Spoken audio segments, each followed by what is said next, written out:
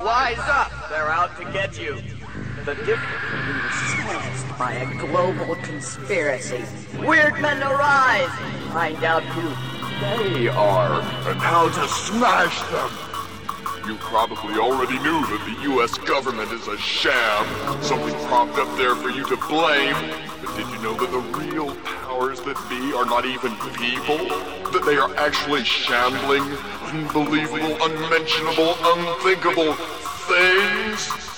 Yes, Jehovah is an alien and still threatens this planet! Well, it's a well-known fact, Sonny Jim, that there's a secret society of the 5 wealthiest people in the world, known as the Pentaverate, who run everything in the world, including the newspapers, and meet tri-annually at a secret country mansion in Colorado known as the Meadows. So who's in this Pentaverate? The Queen, the Vatican, the Gettys, the Rothschilds, and Colonel Sanders before he went tits up. I hated the Colonel with his wee, beady eyes and that smug look on his face. Oh, you're gonna buy my chicken, oh! Dad, how can you hate the Colonel? Because he puts an addictive chemical in his chicken that makes you crave it fortnightly, smartass!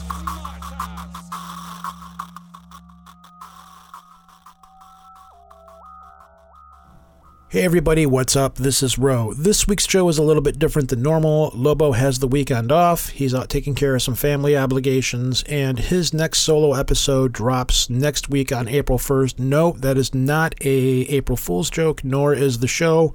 Shelley joins him to talk about, death, as she normally does when she's on our show. If you're a Patreon listener, you've already heard this show, but I went back in for this one and I just did some re-editing. I wasn't real comfortable with the way it sounded. So the one that drops next week is going to be a little bit different than the one that went up in Patreon because I had to go in and clean the audio up. It was driving me nuts. Anyways, this week I have Patrick from the Almost Educational podcast returning to help me with the heavy lifting, I should say. And we have Aaron Goyas on the show. And back in 2015, Aaron wrote a book entitled Conspiracy Theories, The Roots, Themes, and Propagation of Paranoid Political and Culture. And this one, the Skype call gets really weird at the beginning of the show. We get through a little bit of it, and then for whatever reason, Skype on his end turned him into a Cylon. And we just, despite no matter what we did, we could not get the call to work. We ended up having to call him on his cell phone. A little bit of that I've left into the show because it was pretty funny what happened. But basically, after we called him back, the rest of the show went completely fine. This is a long show. And as often I do when these shows get strange, I tell people up front, this may not be the show for you. It is not a political show, but because of everything going on right now in politics and the absolute strangeness that's happening, say of it what you will, we do tap on it a little bit, though we do our absolute best not to favor any kind of political party or anything like that because I just don't want to catch any grief on it. But we, about halfway through the interview, we get to talking about David Icke and that kind of stuff, and it kind of reverts back to what we normally do. But again, if this isn't your kind of show and you're not into it, okay, just shut it off, come back. Next week we'll have something else on the show because that's the way we roll. Having said that, I'll see you guys at the other side. You get into an argument with a flat earther, and I guarantee you will lose your temper before he loses his, because he's enjoying being stupid. He's enjoying making you angry just by sticking to a position which he knows nobody else can believe. That also gives you a feeling of belonging to the elite. Everybody else is too stupid to see the truth, but I belong to a small group that knows the truth. After you believe that, you're ready when the leader says, here's your cyanide Kool-Aid, have a drink. You go, oh yeah, sure. And you swallow it all down. All right, so tonight I have two guests with me. I have returning guest Patrick from Almost Educational. Say hi, Patrick.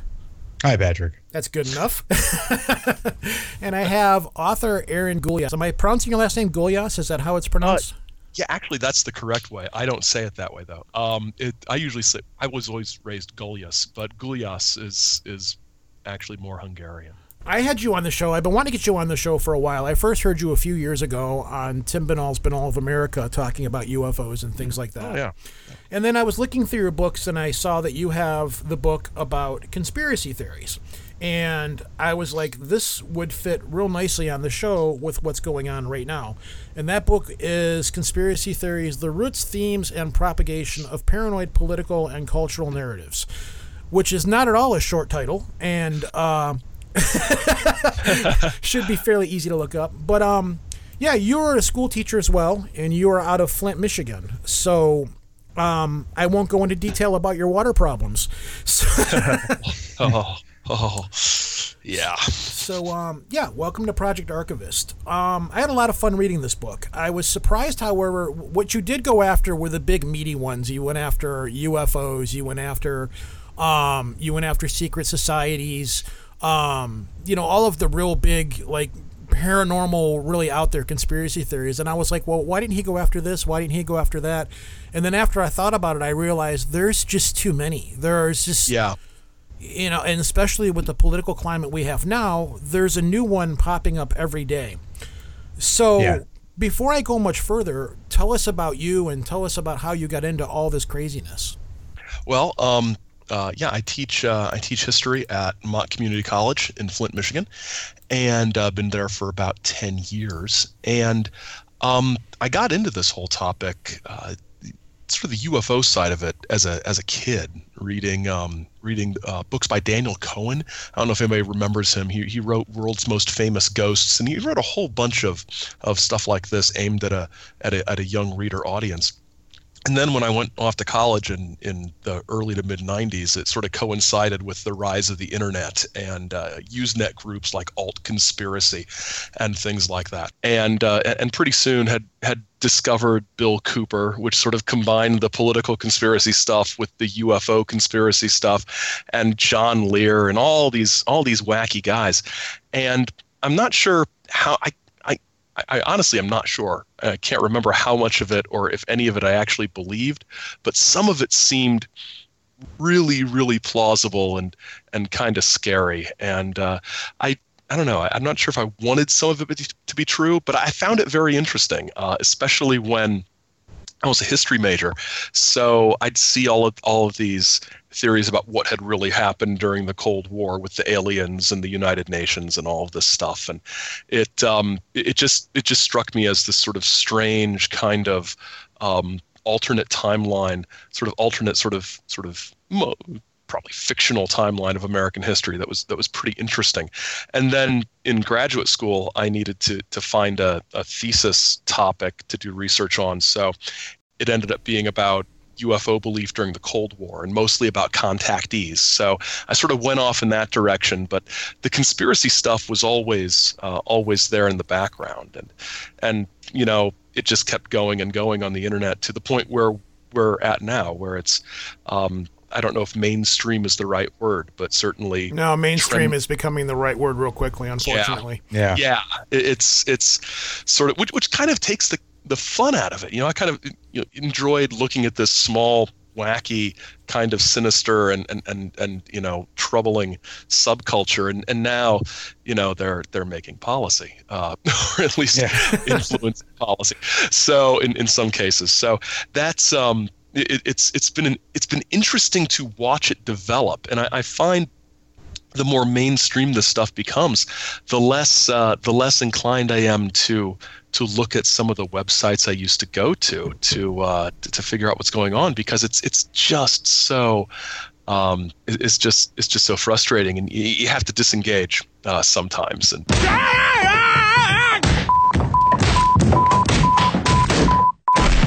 damn it! And this is the point where the interview turned into this. This was starting up around that time. Whoa! I'm not sure how much of.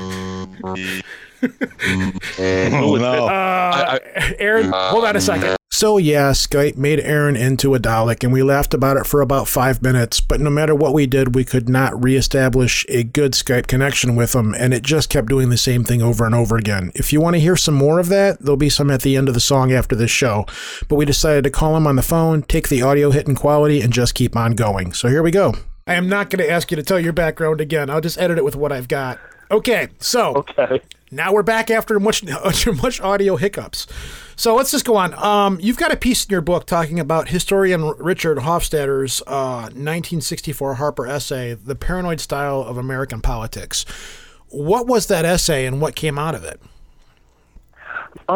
Basically, what Hofstadter, who's a political scientist, was talking about was that there had always been, for a very long time, since the late 19th century, a paranoia that was sort of present in American political discourse for a very long time. And he wrote it in 1964, and so this was, a decade or so on from the sort of anti-communist hysteria, the Red Scare of the 1950s.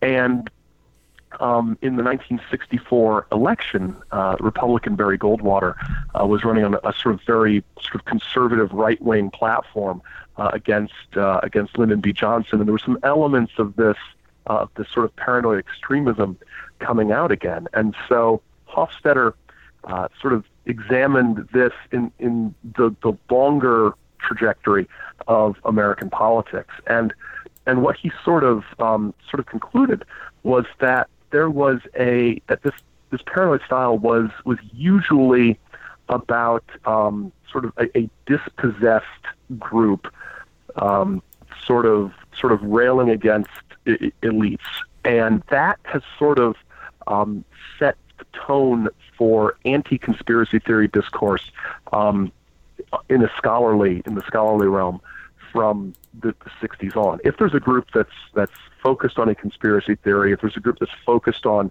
some sort of paranoid interpretation of politics, it's because they are fearful of change. It's because they are fearful of a group that they perceive as shadowy elites in politics, and that they are usually and almost certainly wrong in some way, and they're letting their own fear of whatever is coming down the road politically or economically shadow or shade their judgment.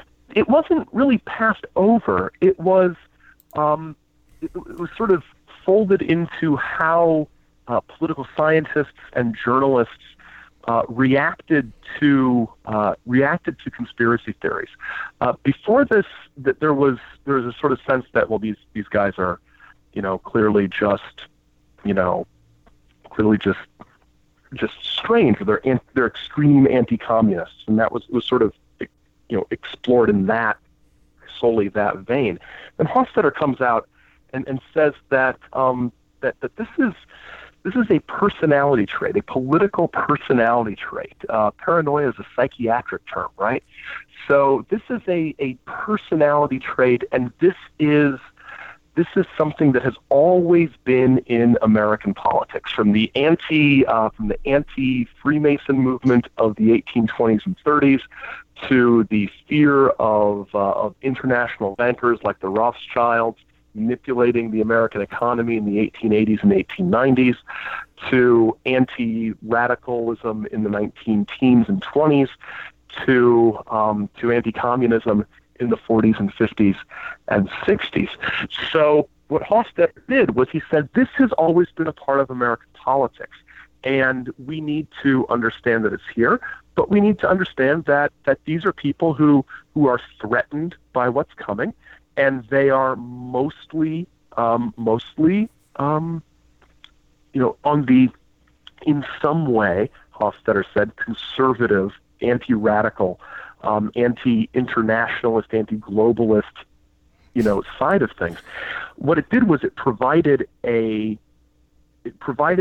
paradigm and a model for everybody who came after Hofstadter to talk about conspiracy theory in the political realm. And what's interesting is for 50 years after Hofstadter writes this, most mainstream journalism articles that talked about political conspiracy theories would usually reference Hofstadter in some way. It was incredibly influential, and others have taken issue with it. They said that he tends to target those sort of on the bottom who feel like they're being oppressed as the only people who come up with conspiracy theories.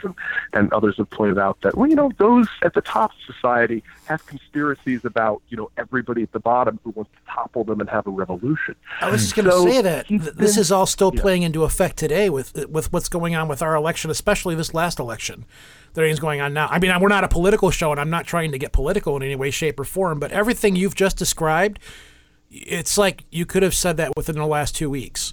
Yeah. You've got everything with communism going on again, and the people at the bottom and now the people at the top are pushing in different directions.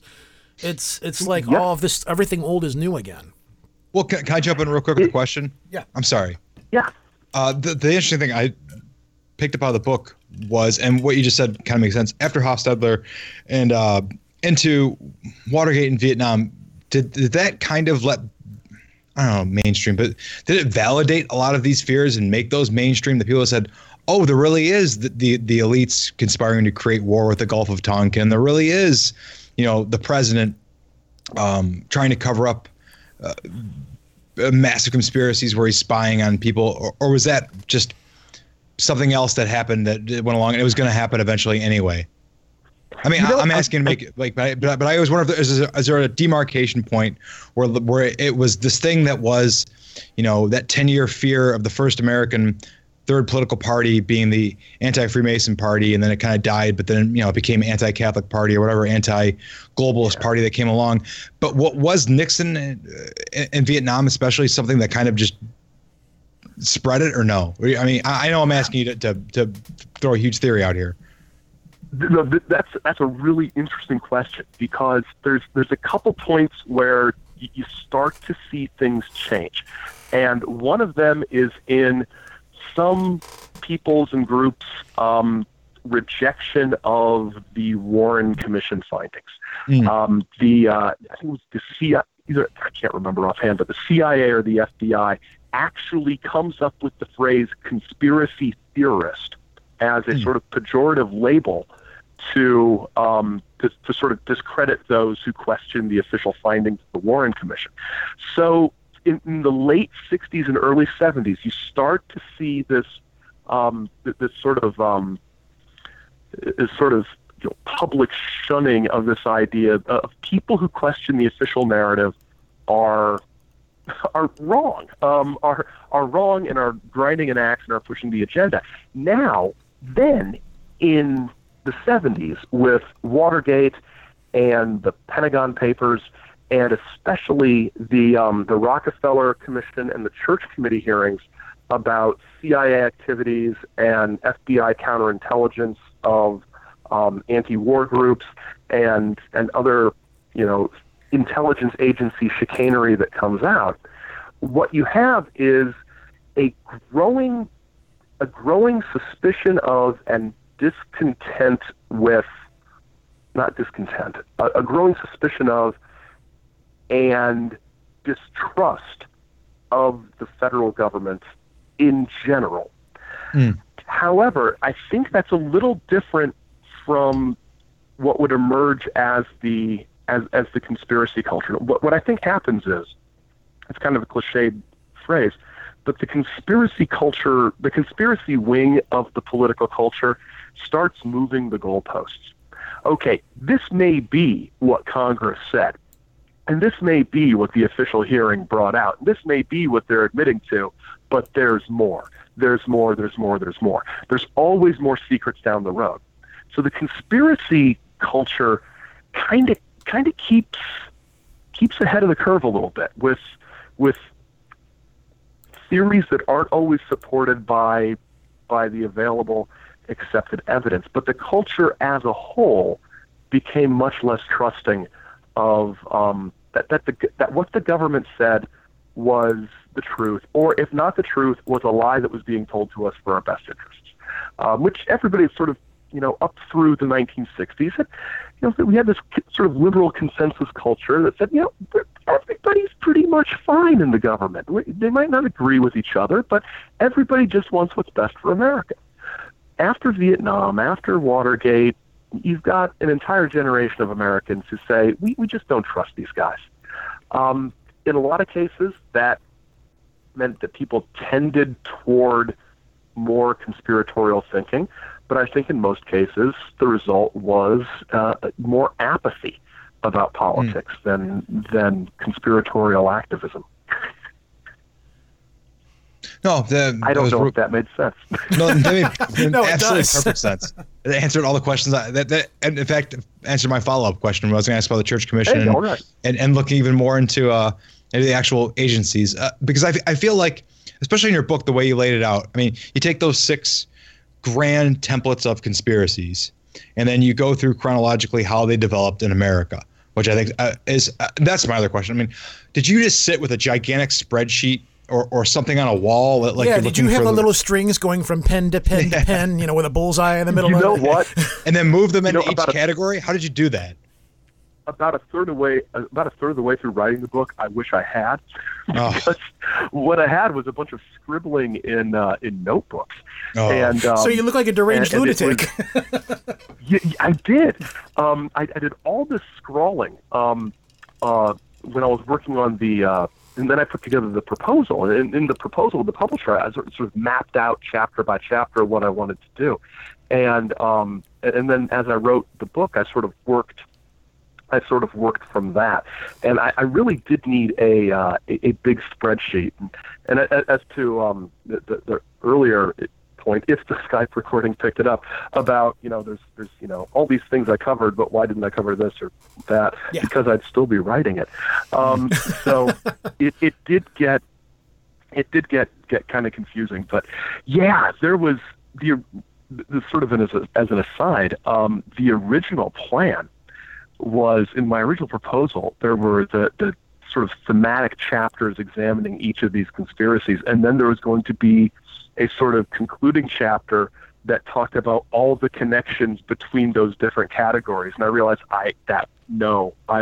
my brain will explode if I try to do that. So I worked in the connections a little more sort of integrated into each of the chapters, which I think probably was the only way to do it. But yeah, it was an organizational nightmare to figure out. Well, here's my follow-up question on that. Then, when you read 1 through 6, maybe it's just how my brain formatted as I read it. Even though they did seem like from mind control to the idea of forbidden science and mad science, forbidden knowledge, mad science. There's a kind of close connection. But I think, I don't know if you did this purposely, where you start and where you end also does a good job of, you start really with the basis of it and the base conspiracy. I mean, this is how I interpret it. At the end, I felt like, okay, especially by the forbidden science chapter, I could see how all of this stuff connected with earlier stuff. And it wasn't, there was way more crossover with all these conspiracies than I initially thought. And I don't know if there's one big one that hinges with all of them. But I mean, that was my reading, that it was both, categorized and slightly chronological as you went through. Well, good. I'm okay, glad good. that way. Okay, good. Yes, good. That's sort of how I tried to structure it, and I think if I had it to do over again, you sort of mentioned that you didn't know if there was one big conspiracy that sort of connects everything. I think it goes back in a way to what Hofstadter talked about, is that at the heart of all of these conspiracy theories is the fear that there is a group that is controlling things that we have no agency over. And in a democracy, in a representative form of government, that's like the uber fear.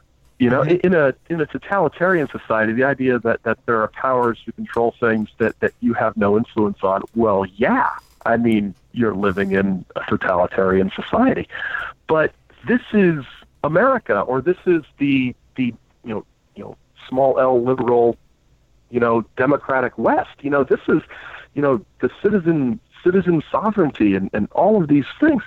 And the idea that at the heart of this is all of our systems that we've built to take the people's will into consideration, to act on the people's wills and desires, that it's all a scam.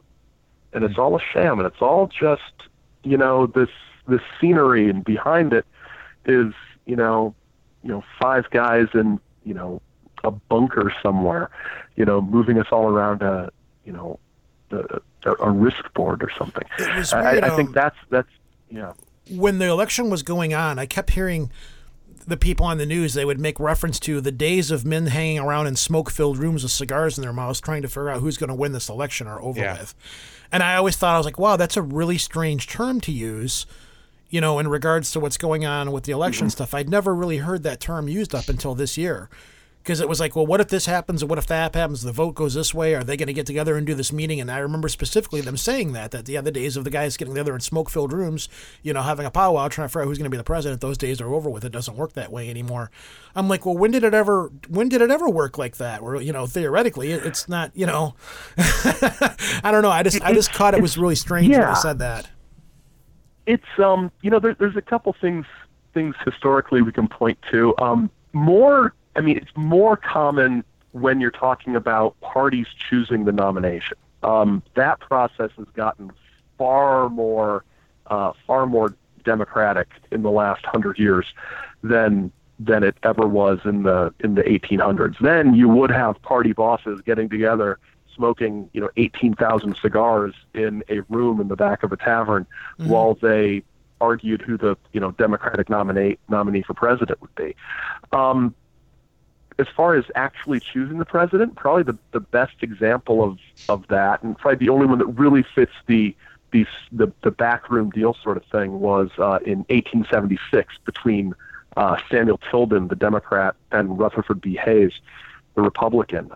Neither had a majority in the Electoral College because votes from, I think, Florida, South Carolina, and Oregon were in dispute. The ballots themselves had been damaged. They couldn't be counted. It was unclear. It wasn't. Haven't heard of that before. Mathematically. I know. It's Florida.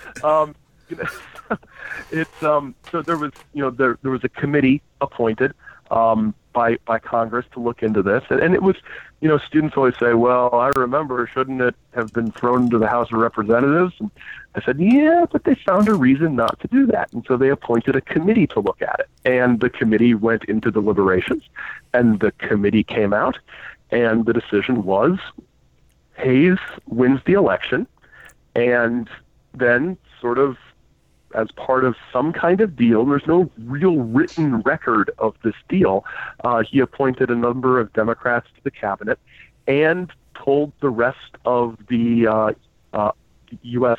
Army troops out of the South and basically ended Reconstruction. So there was kind of a deal where the Democrats would concede the election and the Republicans would do some things the Democrats wanted. And Tilden won the popular vote, but that electoral vote was disputed. So there was a deal made. That's probably the closest to an actual. A group of shady fellows went into a room and they came out and told us who the president was. That we know of. That we know of, right? Yeah, that is acknowledged and accepted. I mean, we all know that the president is usually chosen by the Rockefellers from we'll get there, their mansion on the moon. We'll get there. Larry, you brought up. I'm sorry, can I jump in real quick? Yeah, go ahead. You brought up a great point when we talked about the expectation with your students. I think with people in general, I've taught government. And I teach. It was a boon this year with this election cycle rhetoric for 12th grade students. So this has been I've never had greater examples of all kinds of pathos and ethos and logos for my students than this election cycle. Yeah. Oh, it was fantastic. I didn't have to crack a book once or talk about ancient Greece once. I would just play the debates and I'd say, there you go. But they kept saying things like, what have they learned in 10th grade government, which I think everyone in America learns in 10th grade government, that, well, we have this system and it's got all these rules and this is how the system's supposed to work. And I kept telling them, they said, well, that's not how this usually works. And I said, they're just stuff written on paper. You guys get that, right? There's not some kind of huge mecha robot that's going to come and enforce any of this stuff. That's why they call it constitutional crisis. And there is no real order to this. It's all of America is governed off a couple of pieces of paper, like the Bill of Rights and the Constitution, and everyone just agrees to go by it. And the second someone decides not to go by that system, then you have chaos. And they kept saying, yeah, but that's not how it is. And I always wonder if everyone has this very 10th grade history of how 10th grade government or civics, whatever they took, of how everything's supposed to work. And the second something deviates from that, like we mentioned before, Florida, everyone collectively goes berserk. And then that's where a lot of these, one of the big things in the book I took away, and then which I do like in your subtitle, that political and social things. I think American politics in general, just because it's born out of a conspiracy of rich merchants coming up with an idea to break away from an empire that they didn't trust of globalists, having control over them, kind of is baked into the cake. And when the second something goes off that system, everyone has to find some kind of, there's a deep state system that must operate below this other system. Just people making good and bad decisions at times. And this is the result we get. And it was really hard to get across to my students that, like, none of this is written in stone. No one handed them a stone to make this plan, and all of it's chaotic afterward. And you hope people follow, the moral decency and the law of the land as it was laid before. That's why there's precedent. Yep. I think that's really really true. One of the things that I was fortunate last time. See, because I don't want to talk about anything about the election in class, because I'll get in trouble. So I'm teaching ancient history and early American history. And what's great is I could say things in my history classes that were absolutely about whatever time period I was talking about, but could equally be applied to what was going on in the news that day. And so if anybody complained, I'd be just like, well, I was talking about the Federalists, man. So it was one of the things that is really, really difficult, I think, for average citizens with a high school government class knowledge of how the government works to grasp, is that what the Constitution says about how the government works is pretty darn sparse. Mm-hmm. I mean, the entire court system is set up with, there shall be a Supreme Court and whatever other courts Congress thinks it needs. So exactly. That's pretty wide open. It doesn't even specify the number of justices. And, as we saw in the last couple days with attempts to get various pieces of legislation passed, yes, Congress votes up or down on legislation in whatever manner they see fit. So there are procedural votes, and there are committees, and there are rules, and there are 1,000 votes that have to take place in various that's an exaggeration, but in various committees in order to get the bill to be voted on to a point where Congress votes on a bill. And Schoolhouse Rock doesn't talk about that. Right. It just says the bill becomes law when people talk or when people vote. I'm like, you didn't talk about committees, and you didn't talk about this, and you didn't talk about that. And, our entire structure of government is designed to, and has grown to prevent radical, rapid change, which I'm not sure is a terrible thing, depending on what some of those radical changes people might want to be. So when things don't go the way people want them to, or the way they expect them to, it's not just, our incredibly complex system has prevented that from happening. It's, why didn't this happen? Something must be behind it. There must be a conspiracy.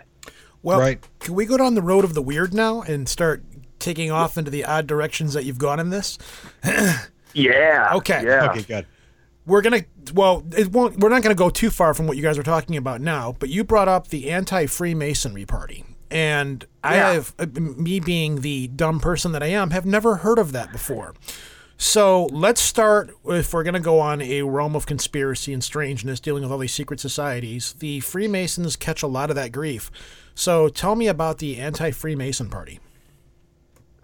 Well, before we can talk about the Freemason party, let's talk about the Freemasons. Which, the the Lodge, the Masons, the Freemasons, Full whatever you want to call disclosure, them. my normal co-host, Lobo, is actually a Freemason. So, you see, he didn't show up tonight because... Correct. He didn't show up tonight because he knew I'd expose him. Yeah, I did another podcast a while back, and the host was like, "Well, you know, I'm a Freemason." I'm like, well, I'm a Lutheran now. Who cares? Exactly. But, exactly. You know, and so yeah, a lot of prominent American leaders in the colonial and early Republic period were Freemasons. These lodges served as they do now as places where people, especially in that time of certain, you know, social and economic strata, you know, congregated, you know, talked, made plans, discussed things. It was part of the social fabric of America at the time.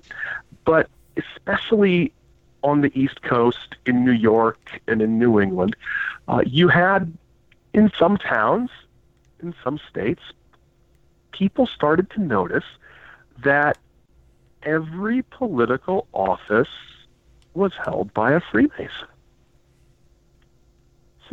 That sounds suspicious. Don't you think they'd look out for each other?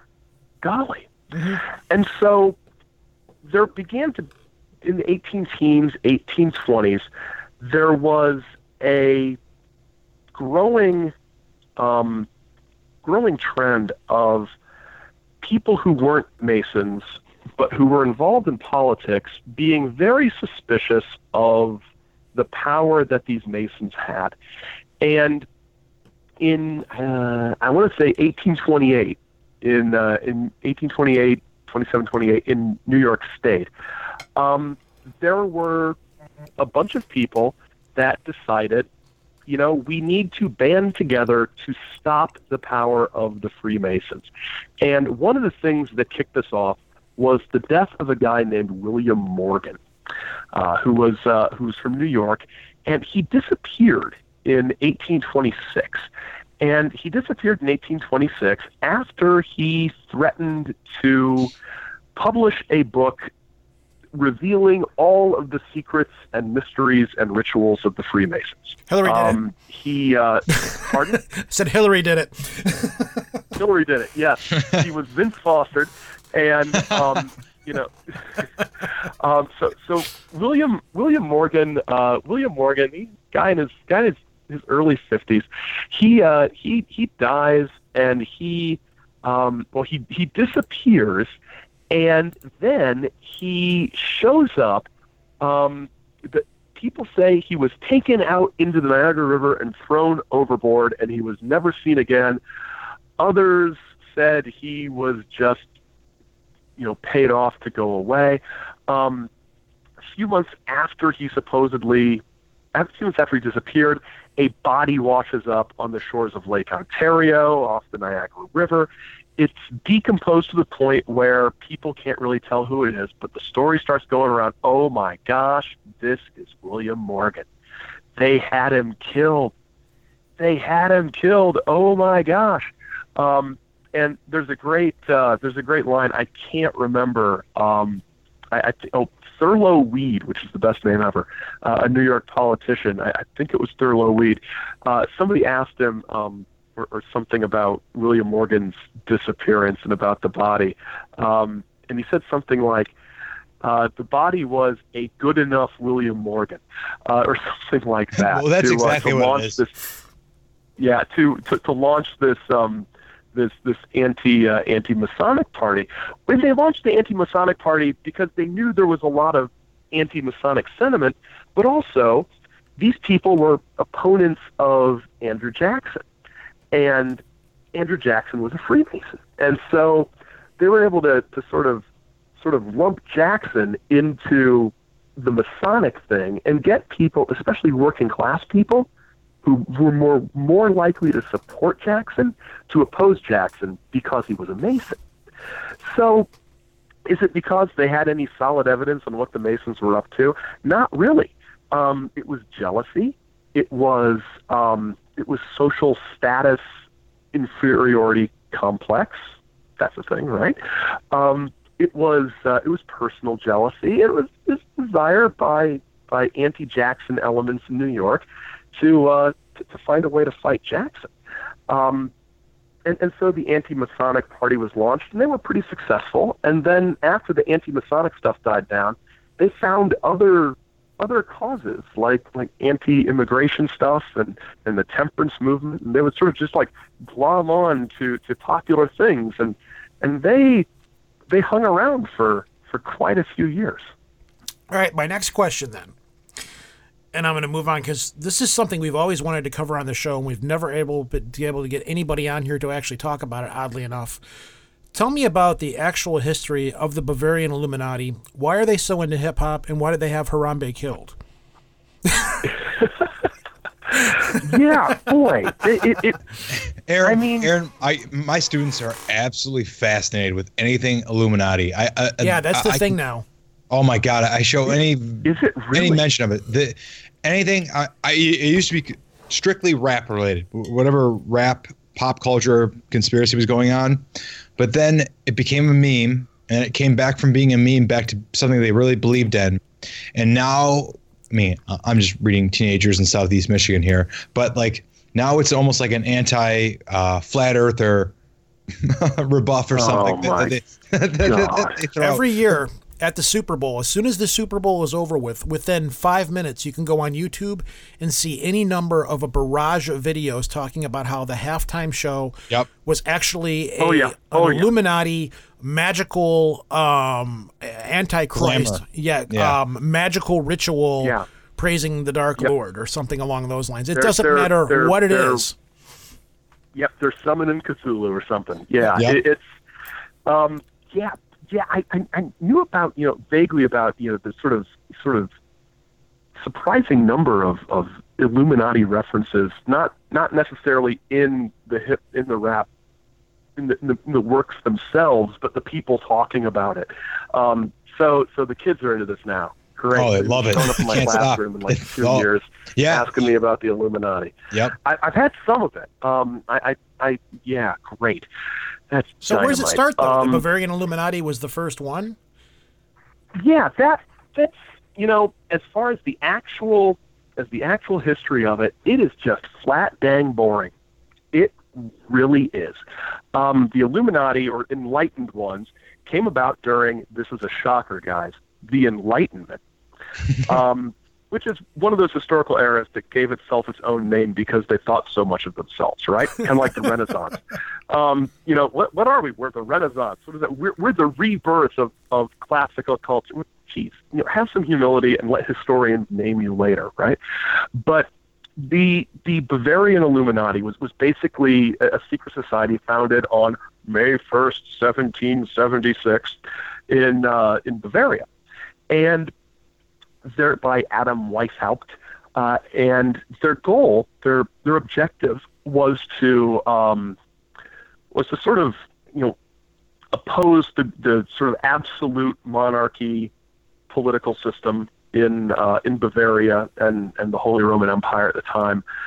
They were pretty down on the massive amount of influence that the church, the established state church, had in politics. They were pro-rationalism, pro-rationalism, pro-scientific revolution, anti-superstition, anti-religion to a degree, but mostly anti-excessive political power of religion. They basically had the same political and social and philosophical goals as Benjamin Franklin and Thomas Jefferson and Thomas Paine. The thing is, in Great Britain and colonial America, where Franklin and Paine and Jefferson were, those ideas were popular, and the elites, like those guys, sort of paid attention to them, and they didn't have the kind of absolutist monarchy that continental Europe had. So if you're in continental Europe, if you're in the Holy Roman Empire, or you're in France, and you are one of these sort of Enlightenment era anti-absolutism, pro-rationalism groups, you've got to be a secret society because it's illegal to have your views. They weren't a secret society because they were in a basement casting spells, summoning the Dark Lord. They were in a basement being secret because they were talking about things like the king shouldn't have this kind of arbitrary power, and why do none of the bishops pay taxes? And so it becomes a more sort of exotic, secret thing in continental Europe because there's just way more cracking down on this Enlightenment philosophy than there was in the English-speaking world.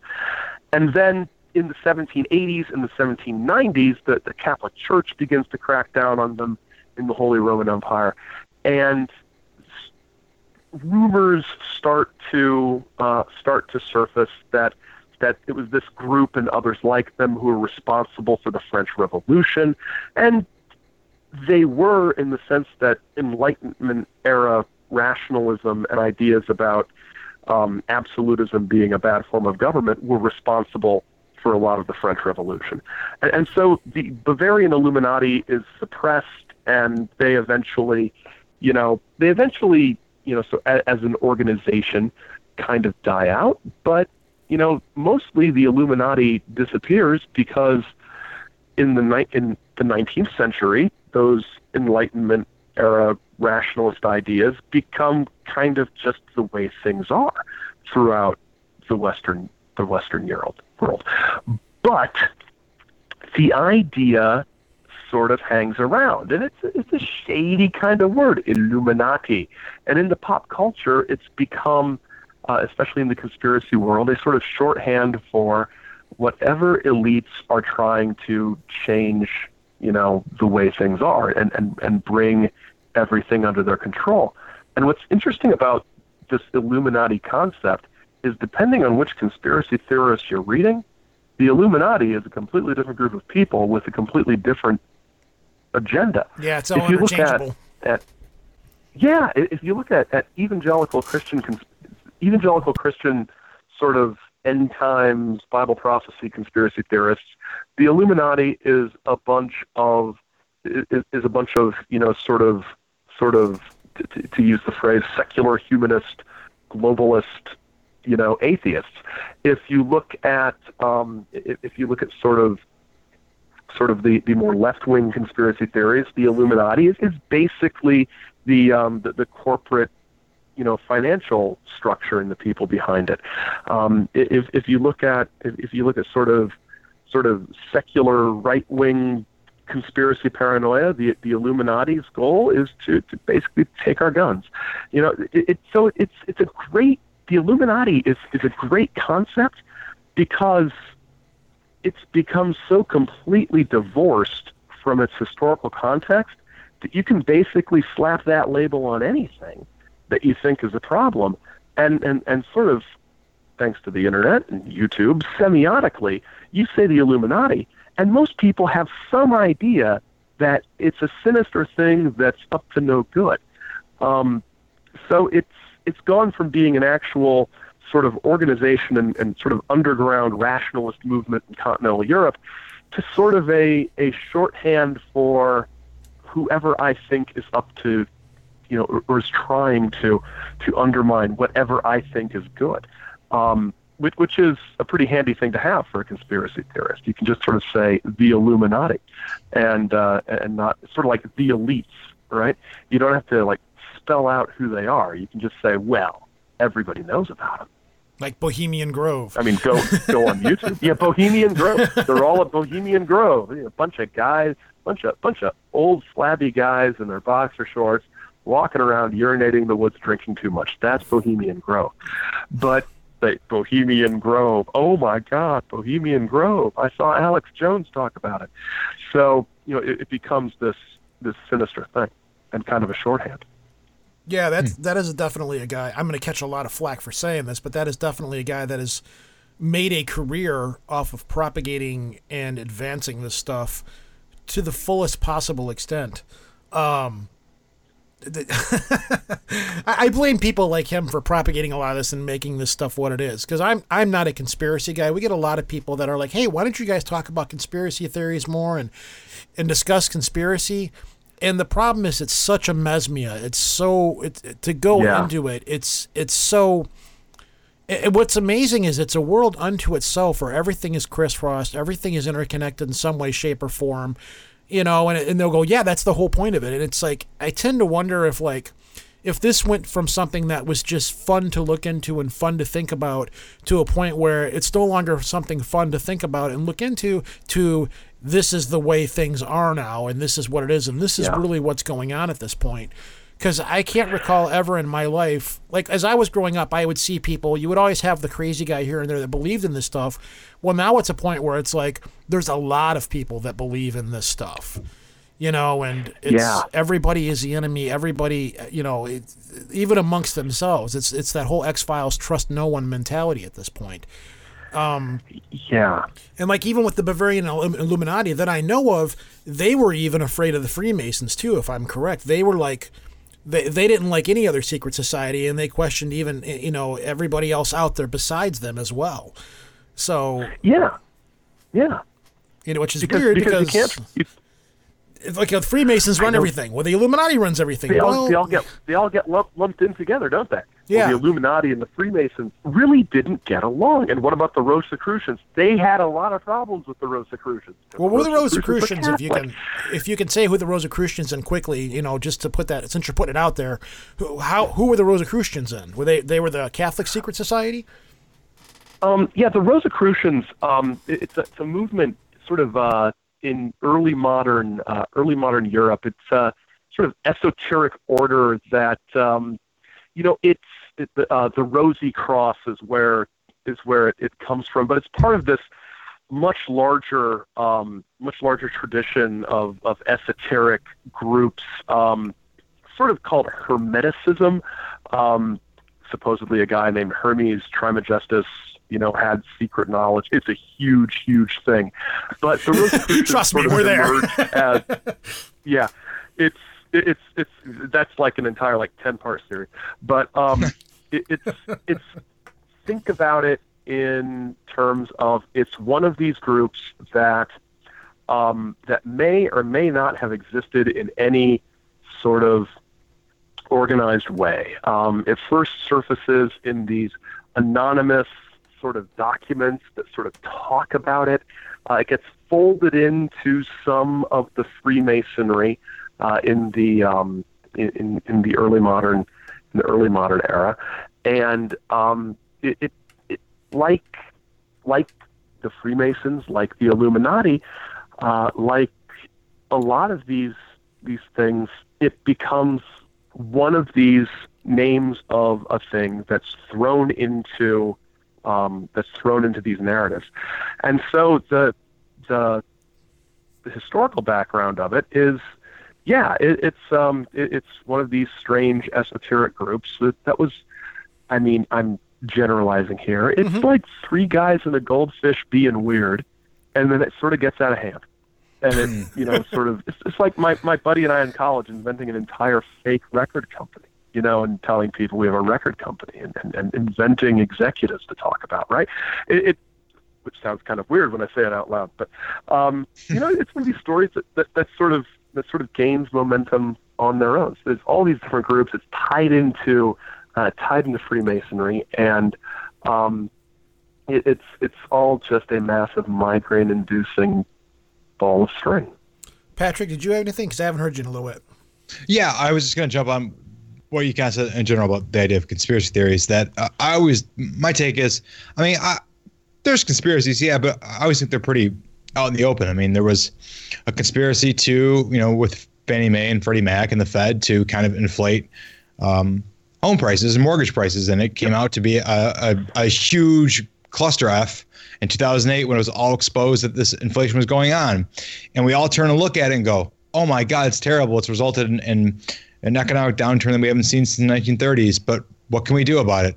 I know we'll talk about something else because that's something we can't control and we can talk about. Or, the idea that the CIA was supplying the Mujahideen for a decade in Afghanistan, and then they turn around to use the same tactics and weapons to attack the West. Oh my God! Well, it must be something else because that's too cut and dry, and we know that conspiracy, so it has to be something deeper.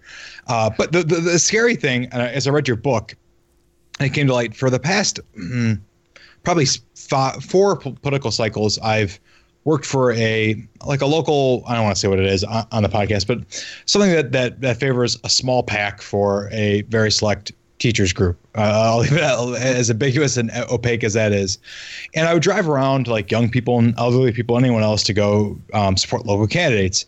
And I remember in 2004, there was some kind of low bubbling talk about George Bush and Iraq conspiracy theory stuff going on, that it was, drummed up for Halliburton to get oil and these huge grand, imperial conspiracies. Mm-hmm. And even during 2008, there was some stuff about during the banking crisis. But this cycle on both right and left, no matter who I was driving around, I was aghast at like what they were saying, because these are some of the same people in 2008 that I was driving around. They were saying absolutely insane, connecting A to Z dotted stuff that I would think you would hear on like a very end tail end of a Coast to Coast on a Thursday night that no one was listening to, like stuff. I would look at them and I would say like, yeah, but yeah, like that's kind of funny, right? You saw that on like Facebook. That's kind of funny, and they would say, no, it's true.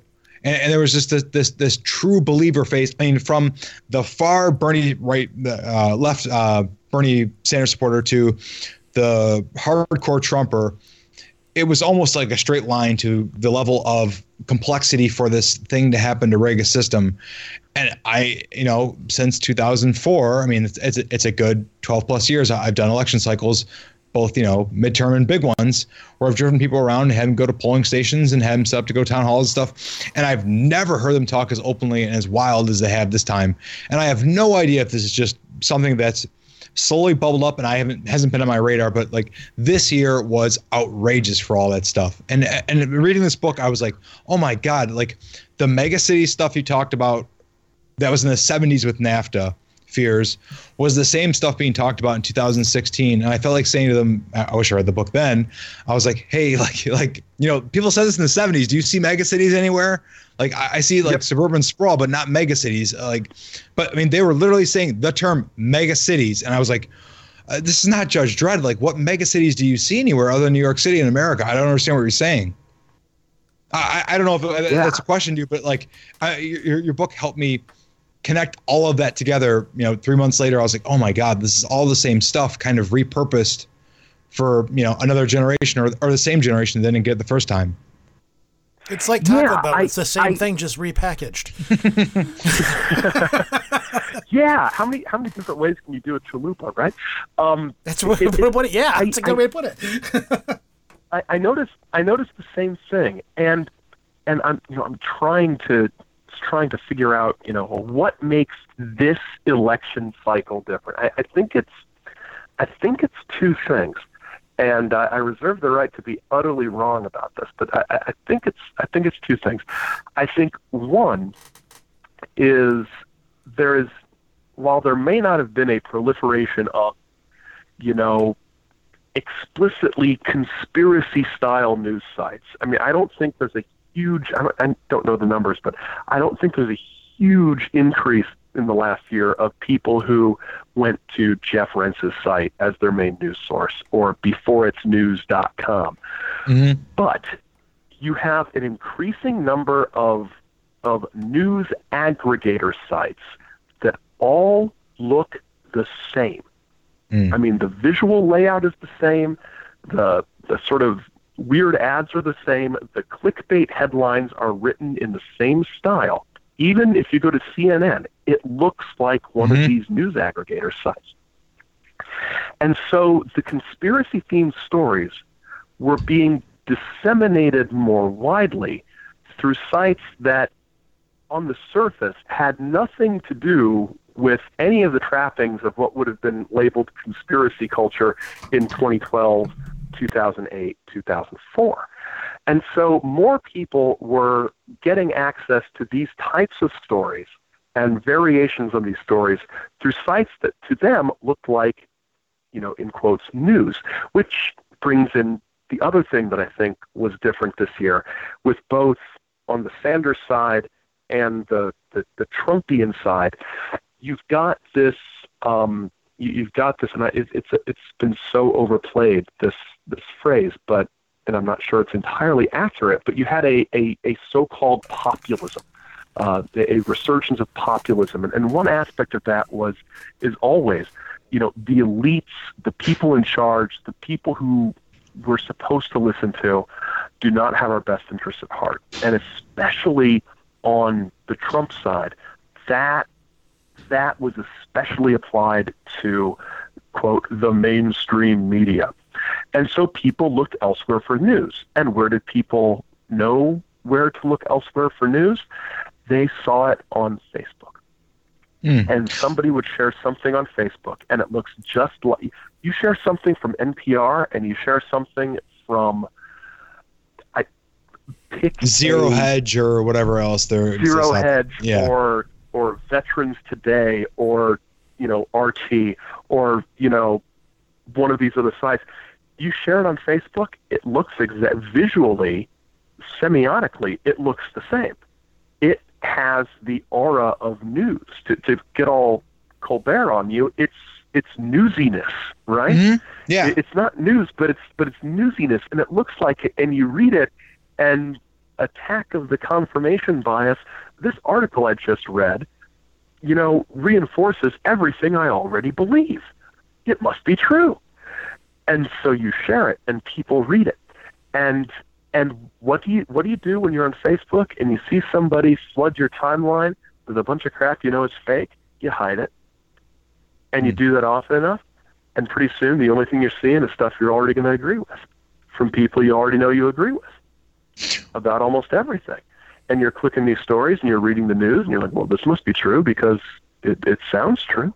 Yeah, nobody's got the time to go out and investigate, like with me, because like our Facebook page, every once in a while something will slide through. We'll post something like the big one a couple of weeks ago was the guy that was killed by 6,000 pounds of porn or something like that in Japan. And that turned out to be a fake news story. That was awesome.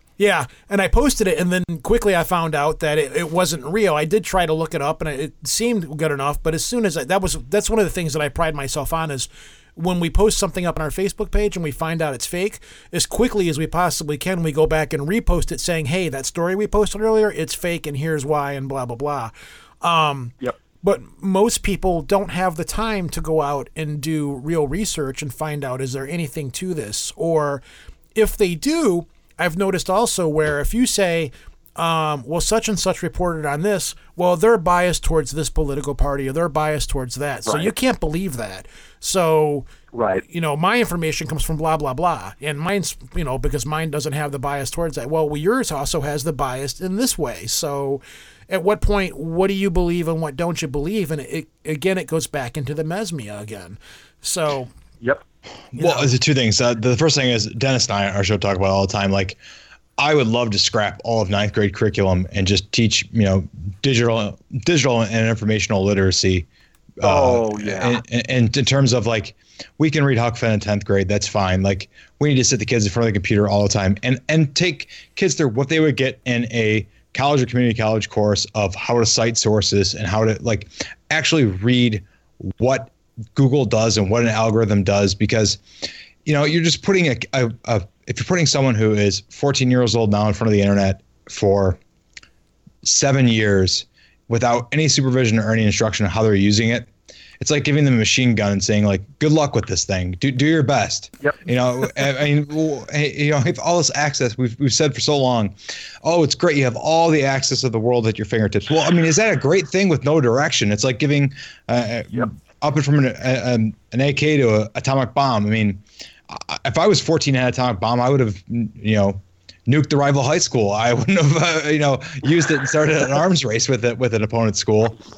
But that's the point A. Point B was one of the big takeaways from Aaron, from your book was, for me, when I read it as chronological from point, I felt like the first part in American conspiratorial paranoia was a fear of the outside, of an outside group. Like we talked about the Freemasonry or anti-Catholic, the idea of the Pope coming and taking control. And as America progressed as American, Americana Pax or American Empire, and it grew as a nation, the fear then shifted. I don't know if it was in probably post HUAC committees, and when it went into the Church Committee and went into the Pentagon Papers, as you said, and post-Nixon, the fear of America became this big empire that we have to be scared of, not even communism even more. And now I feel in the post-Cold War era, not just fear our government, but fear our media and fear our the fourth estate and the fifth estate and whatever other state comes after that, because it's all so big now. And maybe it's right to fear it to a degree, but to have this, it seems like the quote MSM, mainstream media, tag on everything is almost like, oh, you believe the government byline. That same tagline is applied where an institution becomes so big, where America became the institution that became big enough now that the conspiracy has shifted from an outside force trying to ruin your life to the force within, the force that is on top of us right now. Oh, it's not even the force that takes our taxes now. It's the force that we watch on the internet or we watch on TV every night. That's also a force that's taking away. Yeah, absolutely. And I think part of that is sort of one of the things I do in the book is I sort of got this conspiracy narrative and the sort of the actual documented historical facts that may have spawned these things. And I think in the case of this increasing suspicion of the mainstream media, I think if you look at the and this is cited a lot, the shrinking number of corporate entities that control what we see and hear on television and radio, I think that is incredibly disturbing. Local newspapers. I mean, when I were a boy, local newspapers were owned by a guy in the town where the newspaper was published, and everything now seems to be, it's owned by, Scripps Howard or USA Today, or, all of the local papers are disappearing. We're getting a selected presentation of what the news is based on what a nationwide corporation thinks we should see, and I think that's troubling. And that's because it generates ratings, and it generates ratings of some kind, or we'll say the word views. But to get the views, you got to run the kind of stories that people want to see, so to get advertising dollars. It's become very the news of making news has become very corporate at this point. So it's getting harder and harder to get your news from something that isn't, like that's why Fox and all these things do so well, is because they cater to a specific crowd. They cater both to political parties.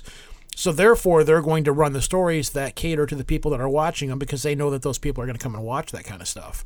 Well, and I'm going to take it a step further. When you say crowd, I think it's more a consumer, right? Your consumer base of buying it. And I think everyone fears it's some kind of political or sociological conspiracy that, it's Fox News. I mean, it is pretty on face right wing, and let's say MSNBC is pretty left wing, but that's their consumer base. They're selling a product I think it's what everyone forgets. They're just catering to an audience to try to get the people to watch the show. Because if you watch Fox News, you'll see things in there like, buy this food in case a disaster happens or something like that. And that's the kind of things that those people are into. Whereas if you watch MSNBC, you're going to see more liberal oriented advertising catering directly to the people that are watching that network. And that's what it is. It's a business, And I think, if you put a pin in that balloon of conspiracy and burst it, people would be disappointed that, Jeff Bezos, who owns Amazon, who owns the Washington Post, he doesn't want to control some political narrative.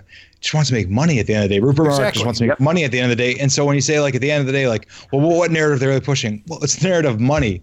Well, that's not exciting and sexy. Well, no, it's not, but it's making people billions of dollars. So what do they care? I guarantee it, if the wind shifted either one of those institutions, the Washington Post right now or Fox News, they would go with it in some way to a degree and go where the money goes. But again, I always wonder if much like the idea of the open conspiracy of Big Pharma, inflating prices. Well, yeah, we all know that. It's conspiracy. They're pretty open about their conspiracy.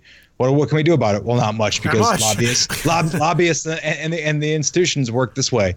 Oh, okay. It's like Fox News. You look at the Fox Television Network. You got Fox News, which is the huge conservative thing, and then you got the Fox Television Network, which has the most liberal-oriented shows out there for the most part, Right. It's a direct contradiction of itself. And most people don't want to, it's strange. It's like, okay, well, people want to see things through their filters. But in a second, I want to move into David Icke, though. But oh, there we go. Because there's some avenues of strange that I definitely want to explore here. But yeah, it's in the end, I don't think that any of these news networks. Well, there are specific ones that I'm not going to go in the names or whatever, but there are definitely networks that are independent that are very much slanted towards certain political parties and so forth. But the big ones that you see on TV and stuff. Now, it's funny is that the same kind of, this is fake news, blah, blah, blah, that's used to get people in the power now seems to be doing a direct flip. And now it's like when you see Trump, I'm not going to talk to you because you are fake news. It's like, well, you really can't do that because all of this fake news was used in politics to get people in power. And now you can't just toss it aside and expect not to deal with the repercussions of it. Yeah. The sort of use of, the term fake news has just become kind of anybody can just throw it around to dismiss anything they don't agree with. Yeah, exactly. Yeah, it's like, God. At this point, it's like, well, I don't agree with your saying, so you're fake news. And it's becoming the accepted thing now. It's, I think people's heads are just beginning to fry at this point. I don't know if people are just, maybe it's the kickback of turning into vegetables or what have you. Because as soon as the election was over with, or towards the middle of the election or towards the end of the election, then the fake news became everything. But at that point, it didn't matter. So, it does get overwhelming. The sort of 24-hour news cycle, cable news network stuff doesn't help because they always have to find every 5 minutes some new angle on the story, whether or not anything has changed. And another thing that sort of helped encourage this distrust of the mainstream media, I think, is if you look sort of across the board, especially in newspapers, the amount of budget spent on actual investigative reporting has diminished, year after year after year. And so much of what people come to read as news is really just people relaying a press release from somebody or a statement from somebody, which is very different from actual journalism.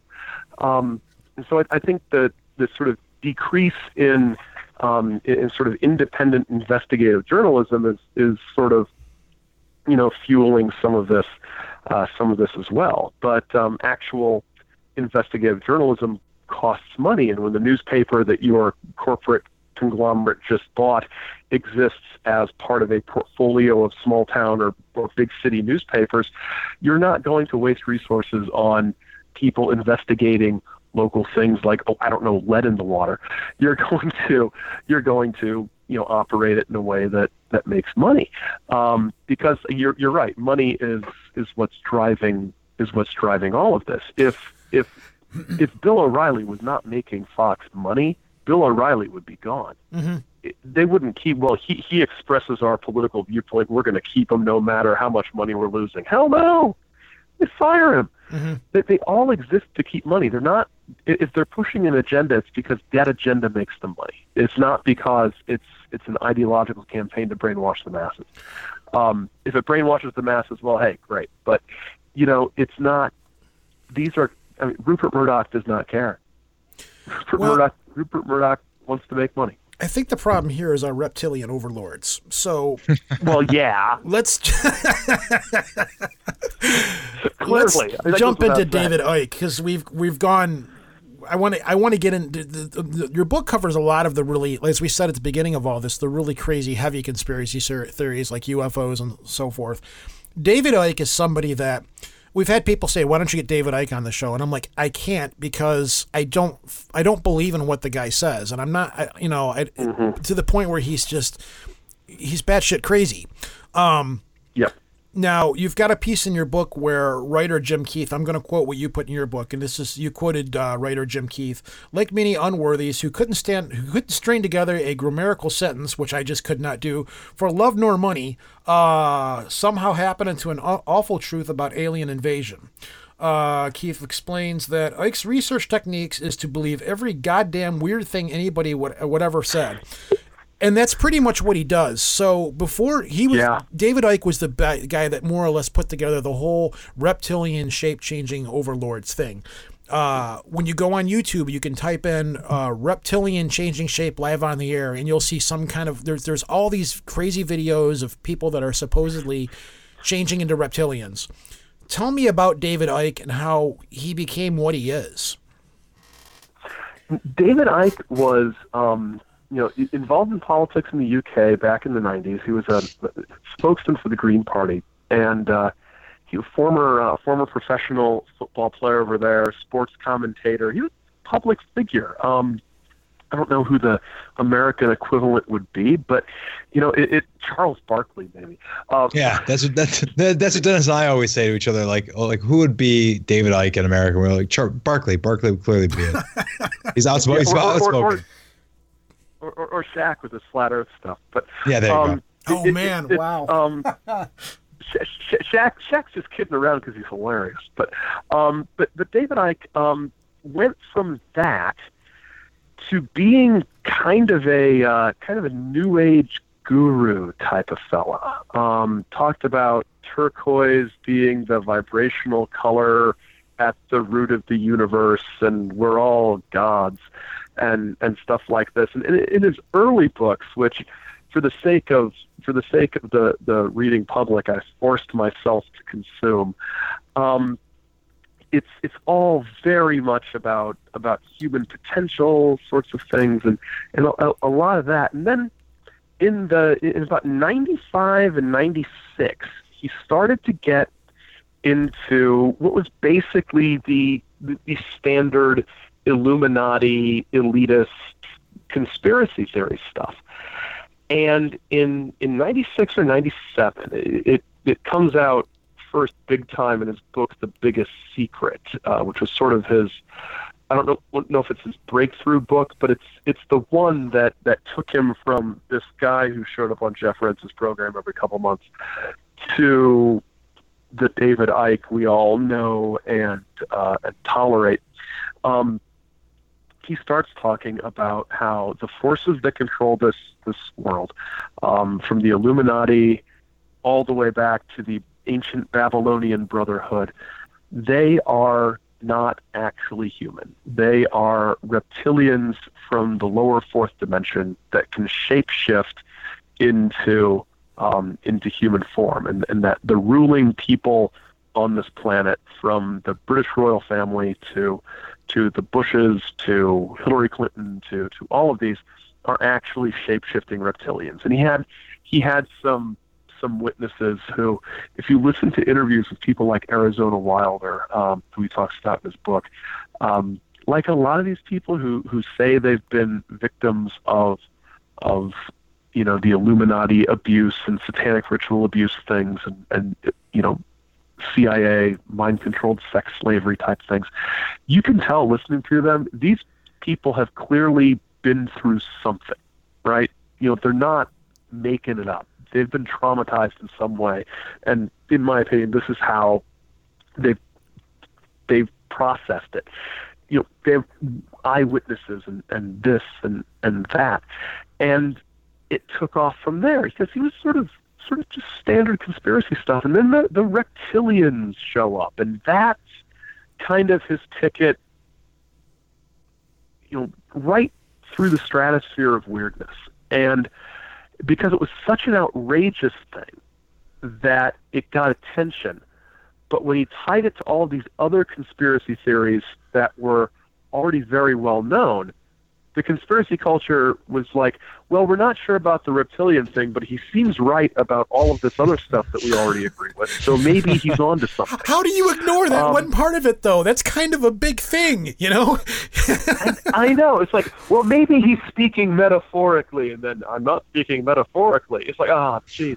But you know, it's and then my favorite thing about Ike is that he's like all of these guys. His thing is, if I'm lying, why haven't they sued me? And then he got sued by a guy who said was a reptilian involved in like human sacrifice and blood sacrifices. And Ike doesn't talk about this, but he actually settled the suit against the guy. So so clearly he wasn't willing to go into open court and testify. He had to, part of the settlement was he had to go back and release edited versions of, I think it was his book, Children of the Matrix. That's another thing. We're all living inside a Matrix-like simulation of reality run by the reptilians.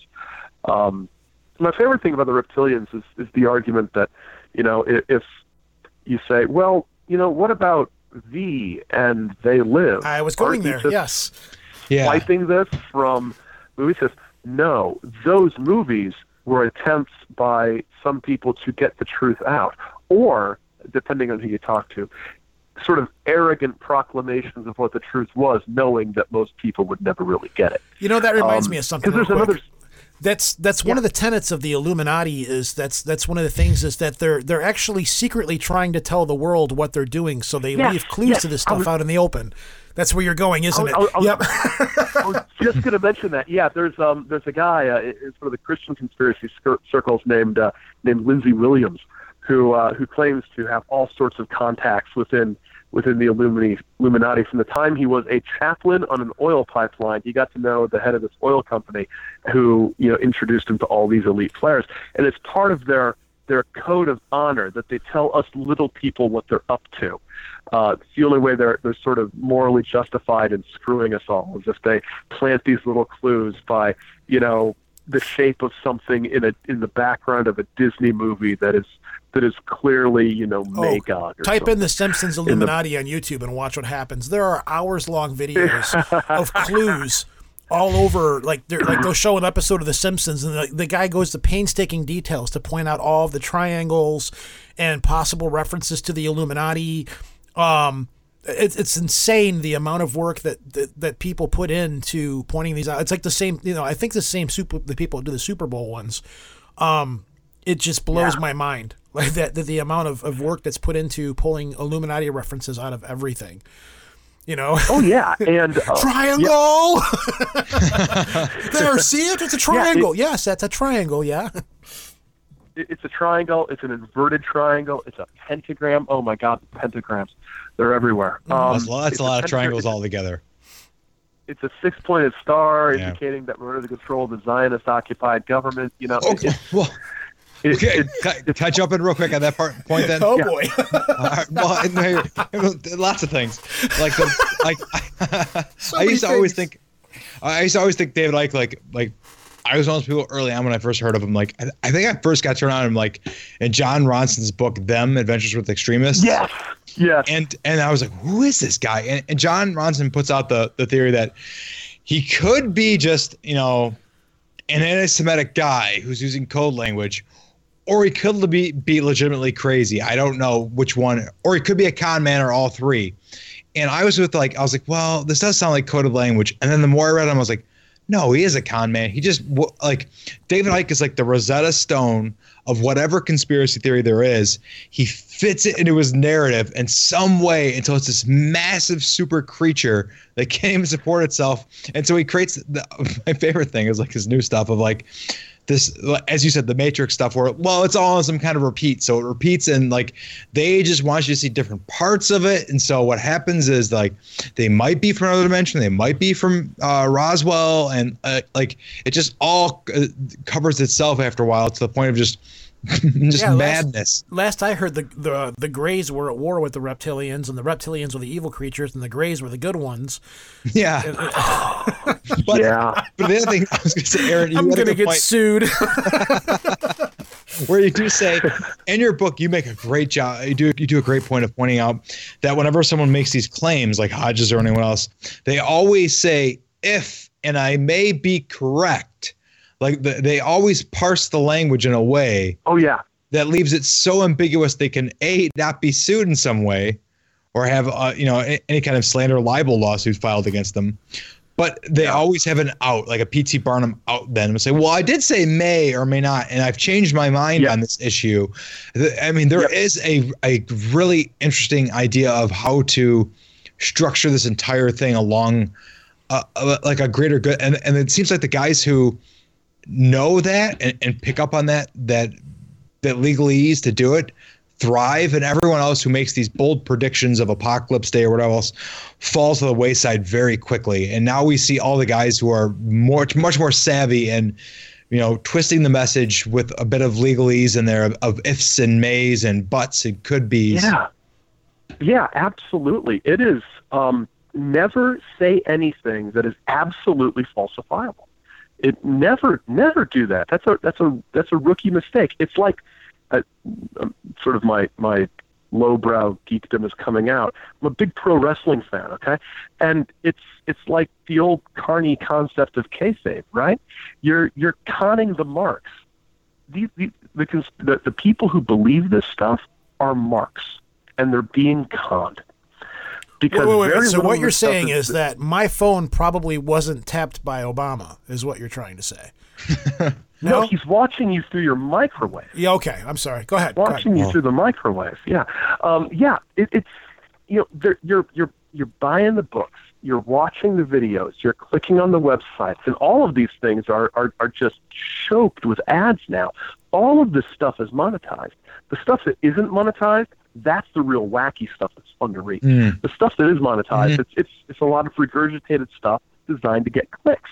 But when you're looking at just some weirdo's post on an email list, or like the 3 guys who are still on Usenet, that's the really weird stuff. But they're very good at making very clear that they have an out if they're ever proven wrong. And that is something that,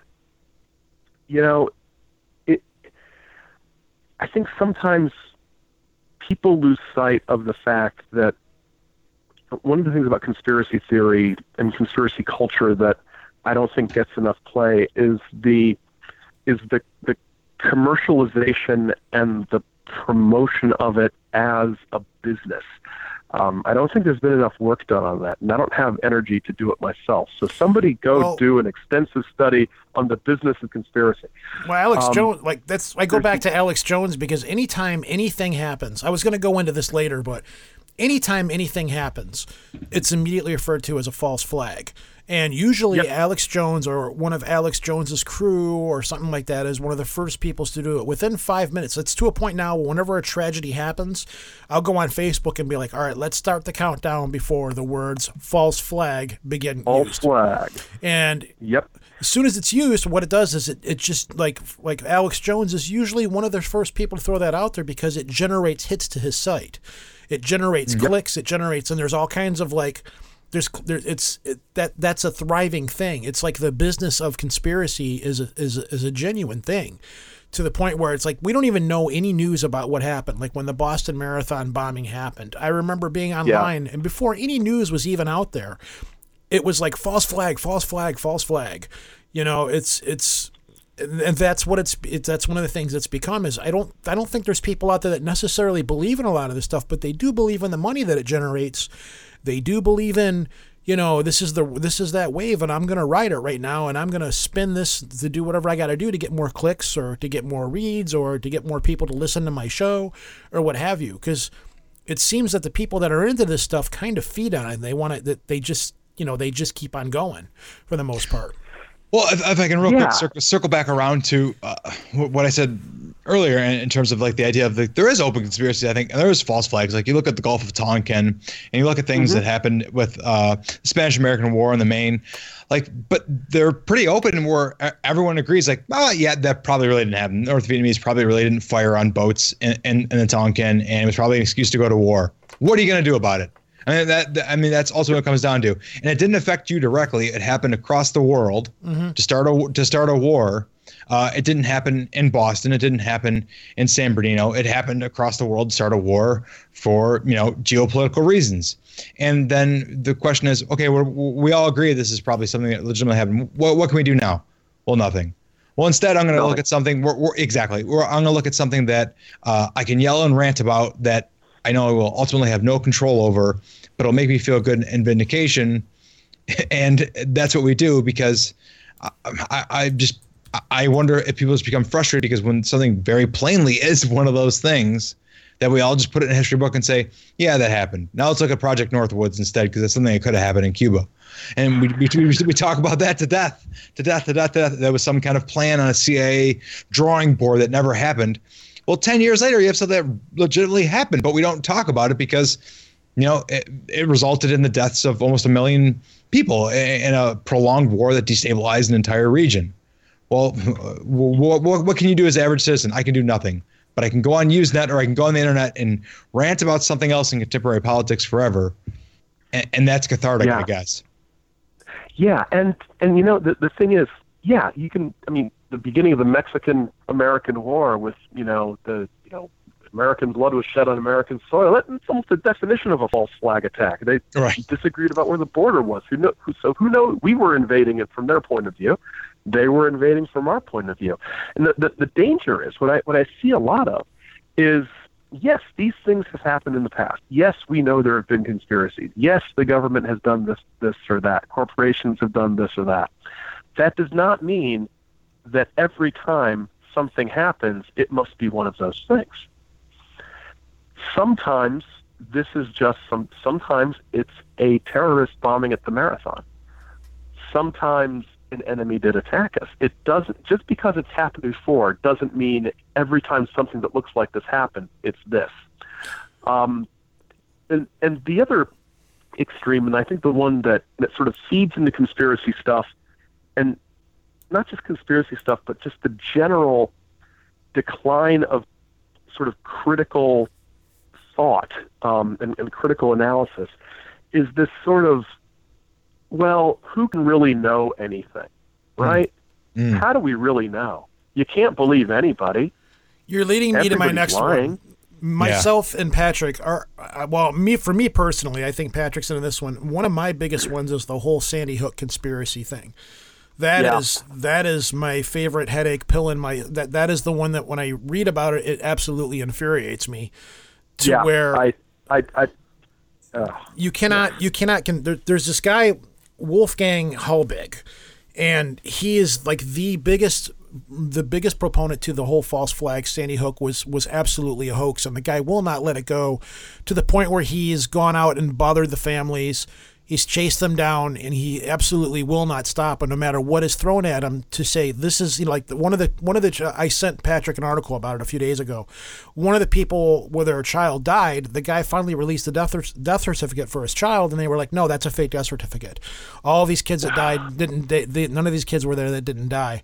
And from last I was reading, he was still trying to prove that the whole Sandy Hook thing was a hoax based on bills for porta potties, and this guy these people will not give up, and that's the kind of stuff like, okay, we talk about David Icke, and it's funny that people believe this stuff, but ultimately that really isn't hurting anybody. If you want to believe that reptilians are running the country or whatever, fine. If you think the UFOs are running the country or whatever, fine. You're nutty, you're crazy, I can laugh at you, but you're not going out and really harassing people. But when you start doing false flag stuff, like, people actually did get hurt. People did die. When you get these people that are, I know it disgusts you, I can tell by the way you're talking.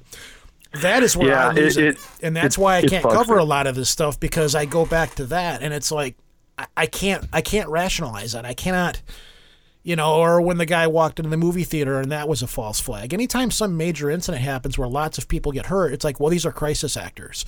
This isn't real. And there's nothing you can tell them, because they're just going to change the narrative to do whatever they have to do to believe it's fake. So, it's what do you have to say about that kind of stuff? Because I you didn't go into that kind of stuff in your book, and I guess I can see why, but this is like, Is this the direction that conspiracy is going now? Have you noticed a trend to go that way where, besides the farcical craziness where it's this new direction of, big brother's in charge and this is how they're trying to distract you? Yeah. The Sandy Hook thing. Yeah. It's just, I know it's mind blowing. It's, I mean, who acts like that? The thing is, this guy. If you think, I know. I guess. I mean, even if you think it's, and so this is, as far as whether or not this is the new thing. This is sort of where the like Wolfgang or whatever his name is, and the who's harassing parents of these dead children. Here's the thing. You've got this conspiracy culture, and it's always been around in some form for a very long time. What you've also got now is the online and now offline sort of troll culture that it's imagine conspiracy nonsense blended with the biggest jerk on Reddit you've ever come across, and then that person finds out your address. Mm-hmm. That is what this is turning into. And in the last 6 months or so, it's all of this and people's reactions to it and people's belief in it. It's sort of taken a lot of the fun out of paying attention to this subculture, because you get things like the Sandy Hook truthers and things like that. And it's just like at some point this just becomes I just kind of want somebody to hit this guy. It's like some people need punched in the face, and it's like when Buzz Aldrin punched the guy who said he never landed on the moon. I was like, yeah, that's another one. It's just what should happen. Yeah.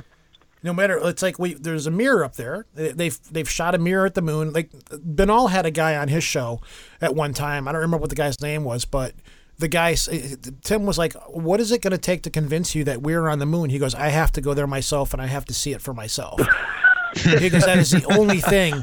And realistically, I think if the guy were to go there, he would still find some way. Well, they must have just put that stuff there before I got here. So Elon Musk drugged me and tricked me some way. Yeah, I'm on a soundstage. Yeah, something like that. I think people's identities get bound up in being contrarian sometimes, and it's very difficult to acknowledge that you may be wrong. And I think that's one of the hallmarks of a mature, educated, rational person is to look at evidence and say, well, I was mistaken. Thank you for making me aware of this. I did not know that. Thank you. That's what people should do. That's what people. I'm sounding old. That's what people used to do. But before all this internet. Back when I got all my conspiracies off the Telegraph, things were different. But yeah, I think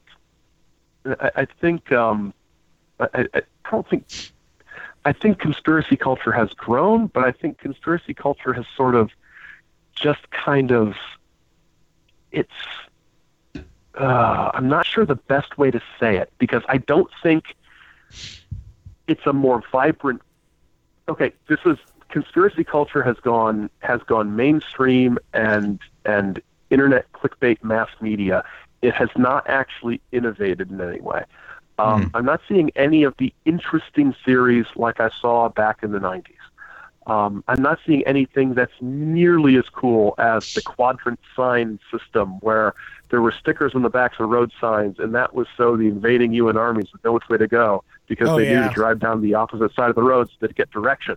Yes. I'm not seeing anything that cool. Yes. Ro and I talked on the phone the other day about this. Was this what we talked about at the very end, right? We were going to ask you that. Yeah. We feel like all the really innovative, crazy stuff has kind of gone away, and it is all recycled, rehashed stuff That's Well, it's also the easiest common denominator.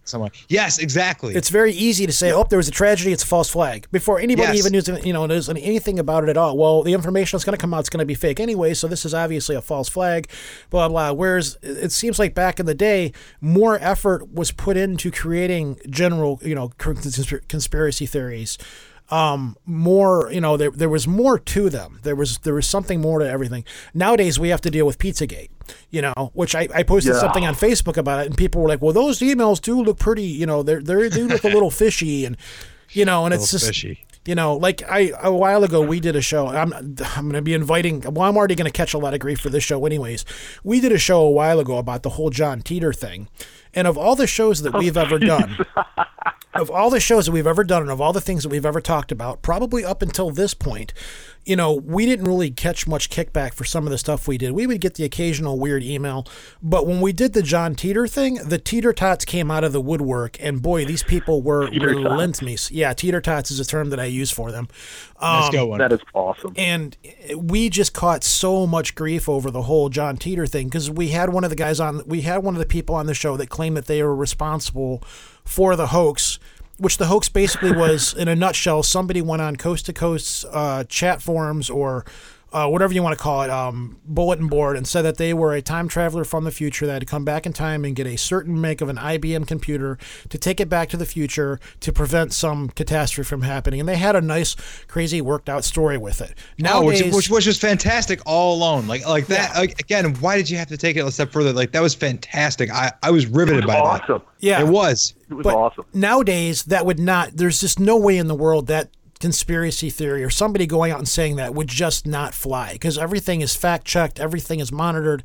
It just wouldn't work. But we did this show, and we believe the guy was part of it. We knew the guy for a while. It took me a long time to get him onto the show to talk about it. It wasn't like, hey, I bugged him and the week later he said he would do it. It took me a few years to get this guy on to tell the story about it behind the scenes. And he did tell us other stuff, which we said, okay, we won't talk about that, even though you're telling us. He says, don't talk about this, but this is what happened here, here, and here. And then almost immediately, it was like instant messages, emails. People were driving me nuts. Like, how dare you do this show about this? How could you not believe this? Just because this guy's saying this, I think he's lying. This couldn't be true. And I'm blown away. I'm like, you people really believe that this guy went on a coast-to-coast chat board and put this thing up there?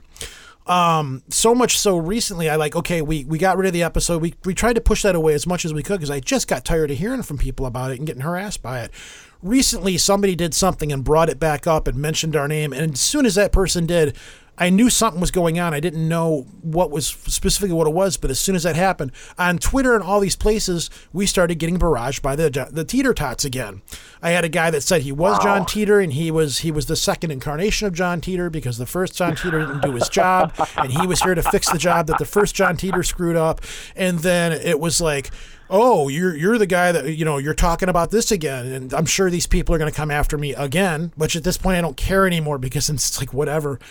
But it was insane. I'm like, for real? These are the people that, we've been accused of being Illuminati disinfo agents and stuff in the past, which I love hearing. I just kind of get a giggle out of it, and if people see the lifestyle that I live, obviously I'm not on their payroll. I wish we were.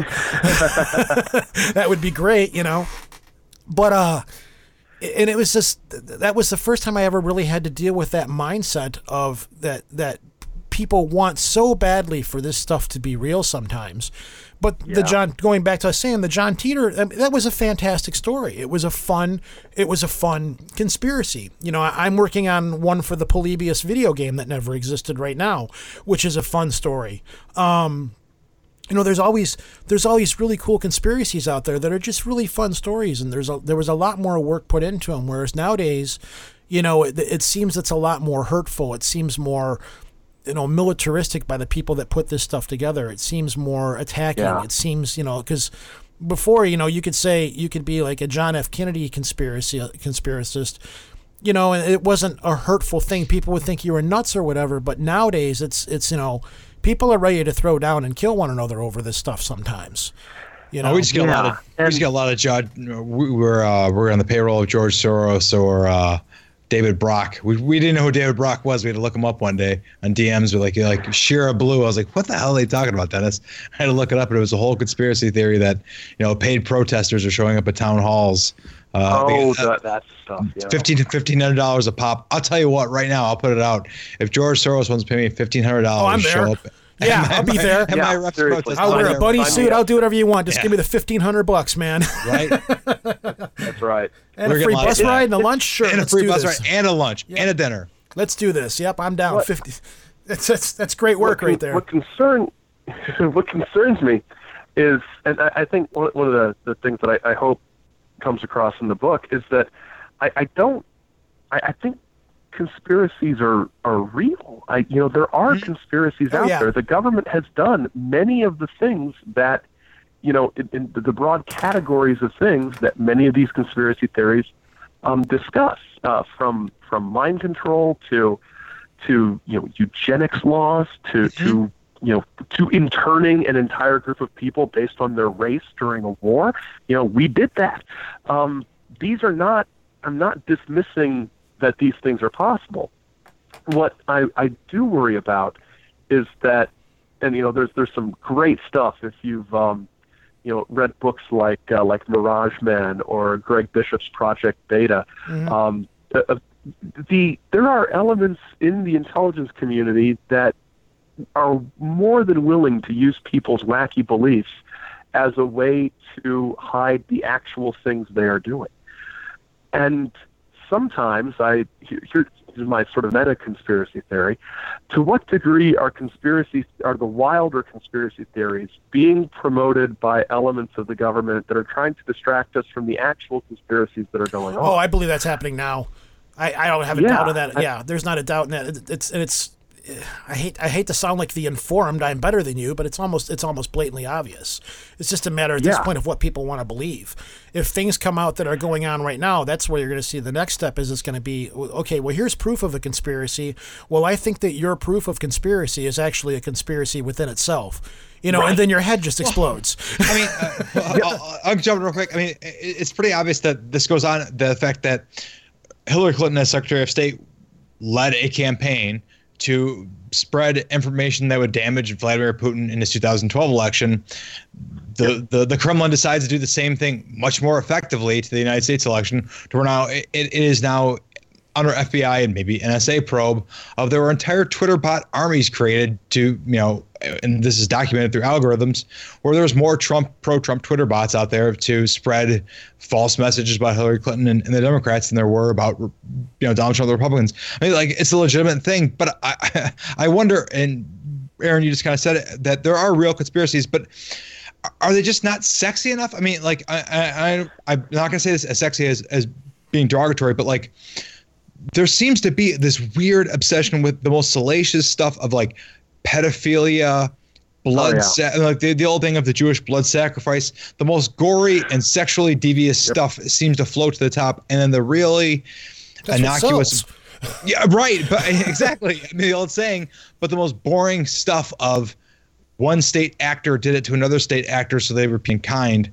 Oh, that's boring. That's the great game. No one wants to hear about that. Yeah. Reindeer games. It's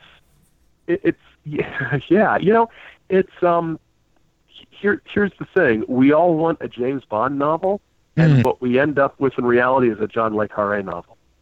Oh, that's so much better. I love James Bond novels when I was a kid, and I was like, ooh, spy stuff. I was probably too young to be reading James Bond in like 5th grade, but I loved it. And so then I know, I was like, oh, he's a nipple.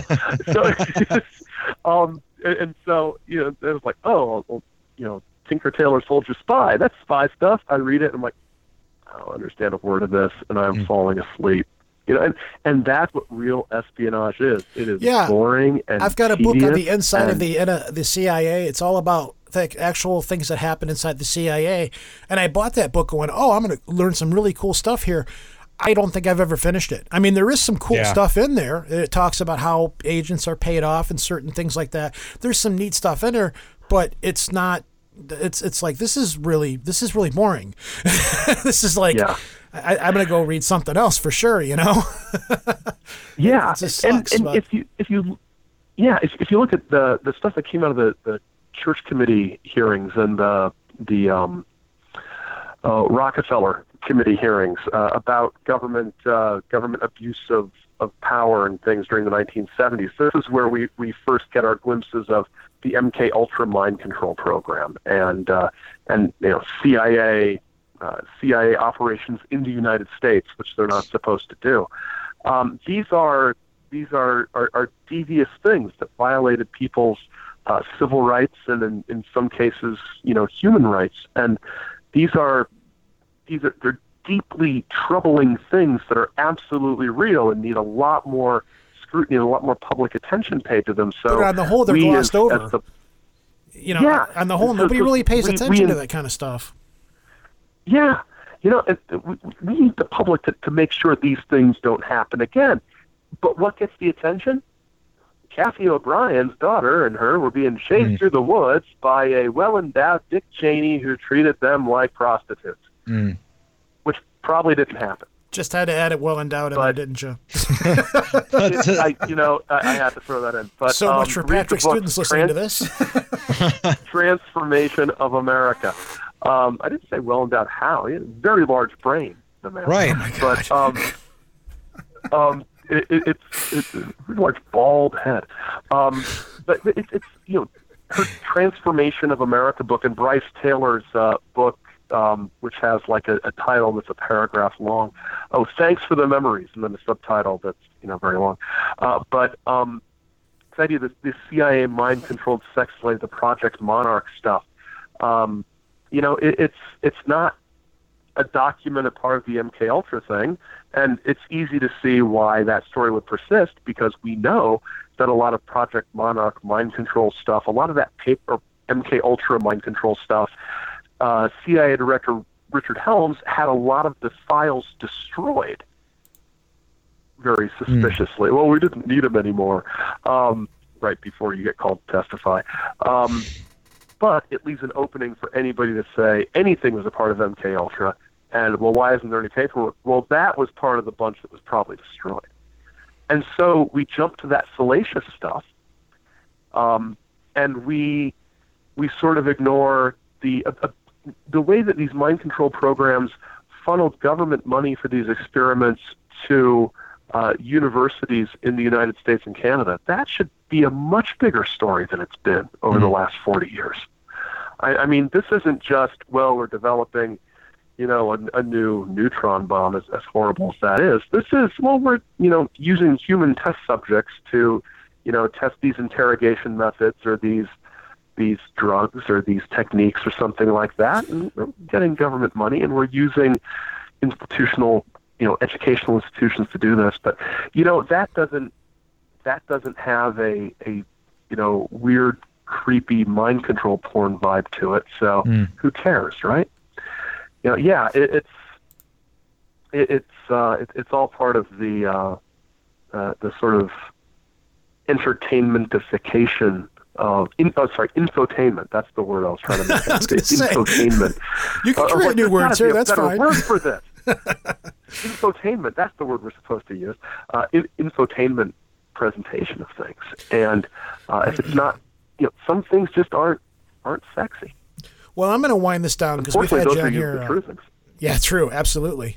I've had you guys both on here for quite a while now, so I'm going to wind this down. Okay. I didn't get to touch on a lot of the stuff that I wanted to, but this has still been a lot of fun. It's been very interesting.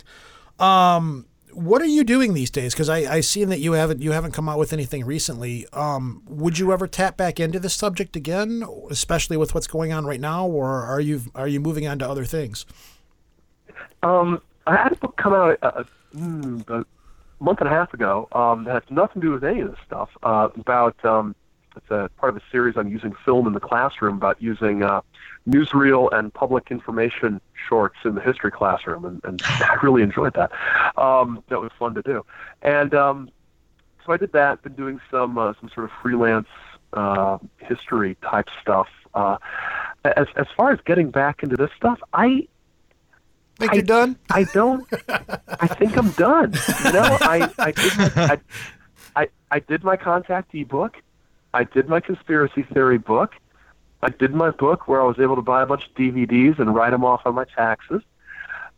I've done some Doctor Who stuff. unless I write a book about pro wrestling, I pretty much hit everything I know anything about. And the thing is, with the paranormal and conspiracy stuff, there are, I think I handled the conspiracy stuff to the best of my particular skill and ability, and I have a good day job, and so I'm very comfortable saying I don't have anything more to say on this in book form for right now, and I'm going to sit back and let newer voices and other voices who I love and who I listen to talk about stuff. I don't need to say much more in paranormal stuff because, man, you got guys like Joshua Cutchin out there tearing it up, right? Yeah, Josh is a good guy. I know Josh pretty well. I finally read his new Brimstone Deceit book, and it's just dynamite. And the Silver Screen Saucers guy, Robbie Morrison's coming out with an anthology of essays by like everybody I admire in the field, and the conspiracy theory world is basically turned to crap thanks to the internet in 2016. So, right now I'm good, but I love coming on shows like this and talking about it because it's way easier than writing a book. It's been a lot of fun. Aaron, this is, where can people buy your books? Do you have a website? This is where you give you the chance to pimp your goods. On the web, I've got a skeleton version of the old website back up at ajgulyas.net.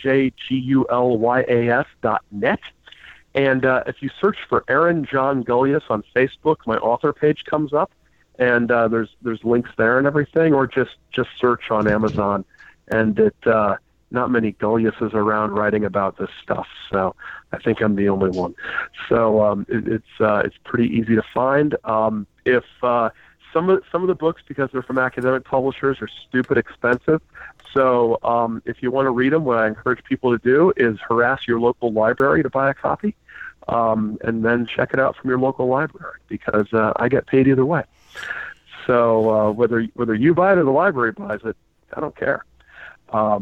But yeah, on Facebook and they're at the website. All right, Patrick, this is your second time on this show. Where can people find you? And go ahead and run your spiel. Oh, real quick. The show is Almost Educational. It's a podcast in which I and my co-host Dennis are both high school teachers. One teaches English, one teaches government and history. We sit down with a thought experiment that we couldn't get through in the classroom that week. Something completely crazy we couldn't fit into Common Core curriculum. What happens if we got rid of Congress? Like we just abolished gridlock Congress and just went with two branches of government. What if Truman was allowed to use atomic bombs in the Korean War? What would the ramifications of that be? Nice. That was a good one. And what if George, and silly trivial stuff like what if Star Wars was a flop and George Lucas couldn't deliver the goods? What would modern cinema look like? And then we talk it to death. We have a quiz. We are on. We have a website, almosteducational.com. You can find us in any podcatcher out there, from Google Play to iTunes, and we're on Twitter at almosteducate. All right, guys, thanks for coming on here. This has been a whole lot of fun. Aaron, thank you for being patient with all the Skype pickups and things like that. I'm glad you stuck it out. No problem. I'm glad this all worked out, because I'll tell you, at the beginning of the show, I was ready to have a stroke behind the scenes. So, either way, I'm glad we managed to pull this off, and I really wish it hadn't taken me so long to get you on the show. I might bug you again to come back on sometime down the road again too. So that'd be fun. That'd be fun. I had a great time. Same with you, Patrick. Thanks for coming in and filling in for Lobo. I really appreciate it. I was glad I had you here. So it was fun. All right, guys, you take care, and I'll talk to you guys again. Okay, talk to you later. Bye.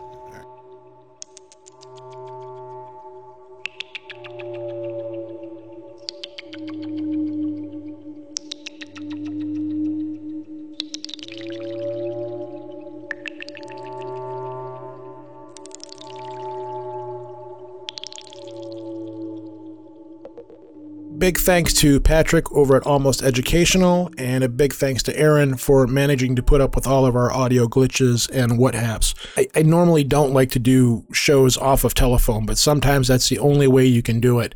And we were just having so many issues that we just did what we had to do. But anyways, next week, just as a reminder, Lobo will be dropping episode 4 of The Spark. Yes, it is episode 4, and The Spark are the solo shows that he records where he just kind of comes up with a topic, digs somebody up, or digs up a topic and runs with it. And I let him go. And then after that, we will be returning with both of us for another interview. Interview-wise for the month of April, I wasn't trying to book a lot of interviews, but again, they just keep falling into our lap. And we've been trying to get a lot of these people for a long time, and for whatever reason, this year seems to be the year that we've been turning into an interview show. I am hoping to get back to some ramblecasts of one kind or another, though, pretty soon. It would be nice just to sit down and let what hair we have down and just have a good time, though. But anyways, that's pretty much all I can think of. And, yeah, that's it. We did get a voicemail or two, but I'm not going to throw them here because the show's already too long. So if you send a voicemail in and you know who you are, I will be using them. I will be using them soon. I'm just not going to be dropping them within the next couple episodes. But anyways, this is Rojan. Peace out from the D. Die Wunder dieser Welt werden dir geschenkt. Glück ist nicht käuflich. Sehnsucht bleibt unerreicht. Reizrätsel winken, Nimmersatt. Kein Mitleid für die Mehrheit. Kein Mitleid für die Mehrheit. Yeah.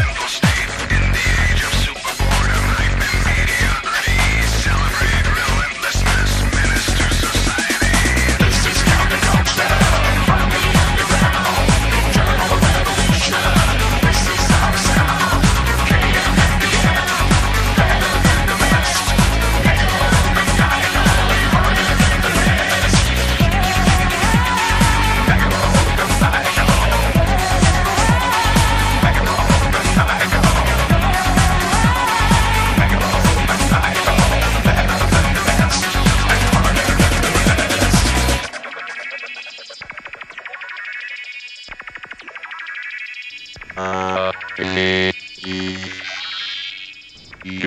in and out thing again. Have I turned into a robot? Awesome, weird little snippets. Oh my God. Half sentences. Hello. Hello. Okay,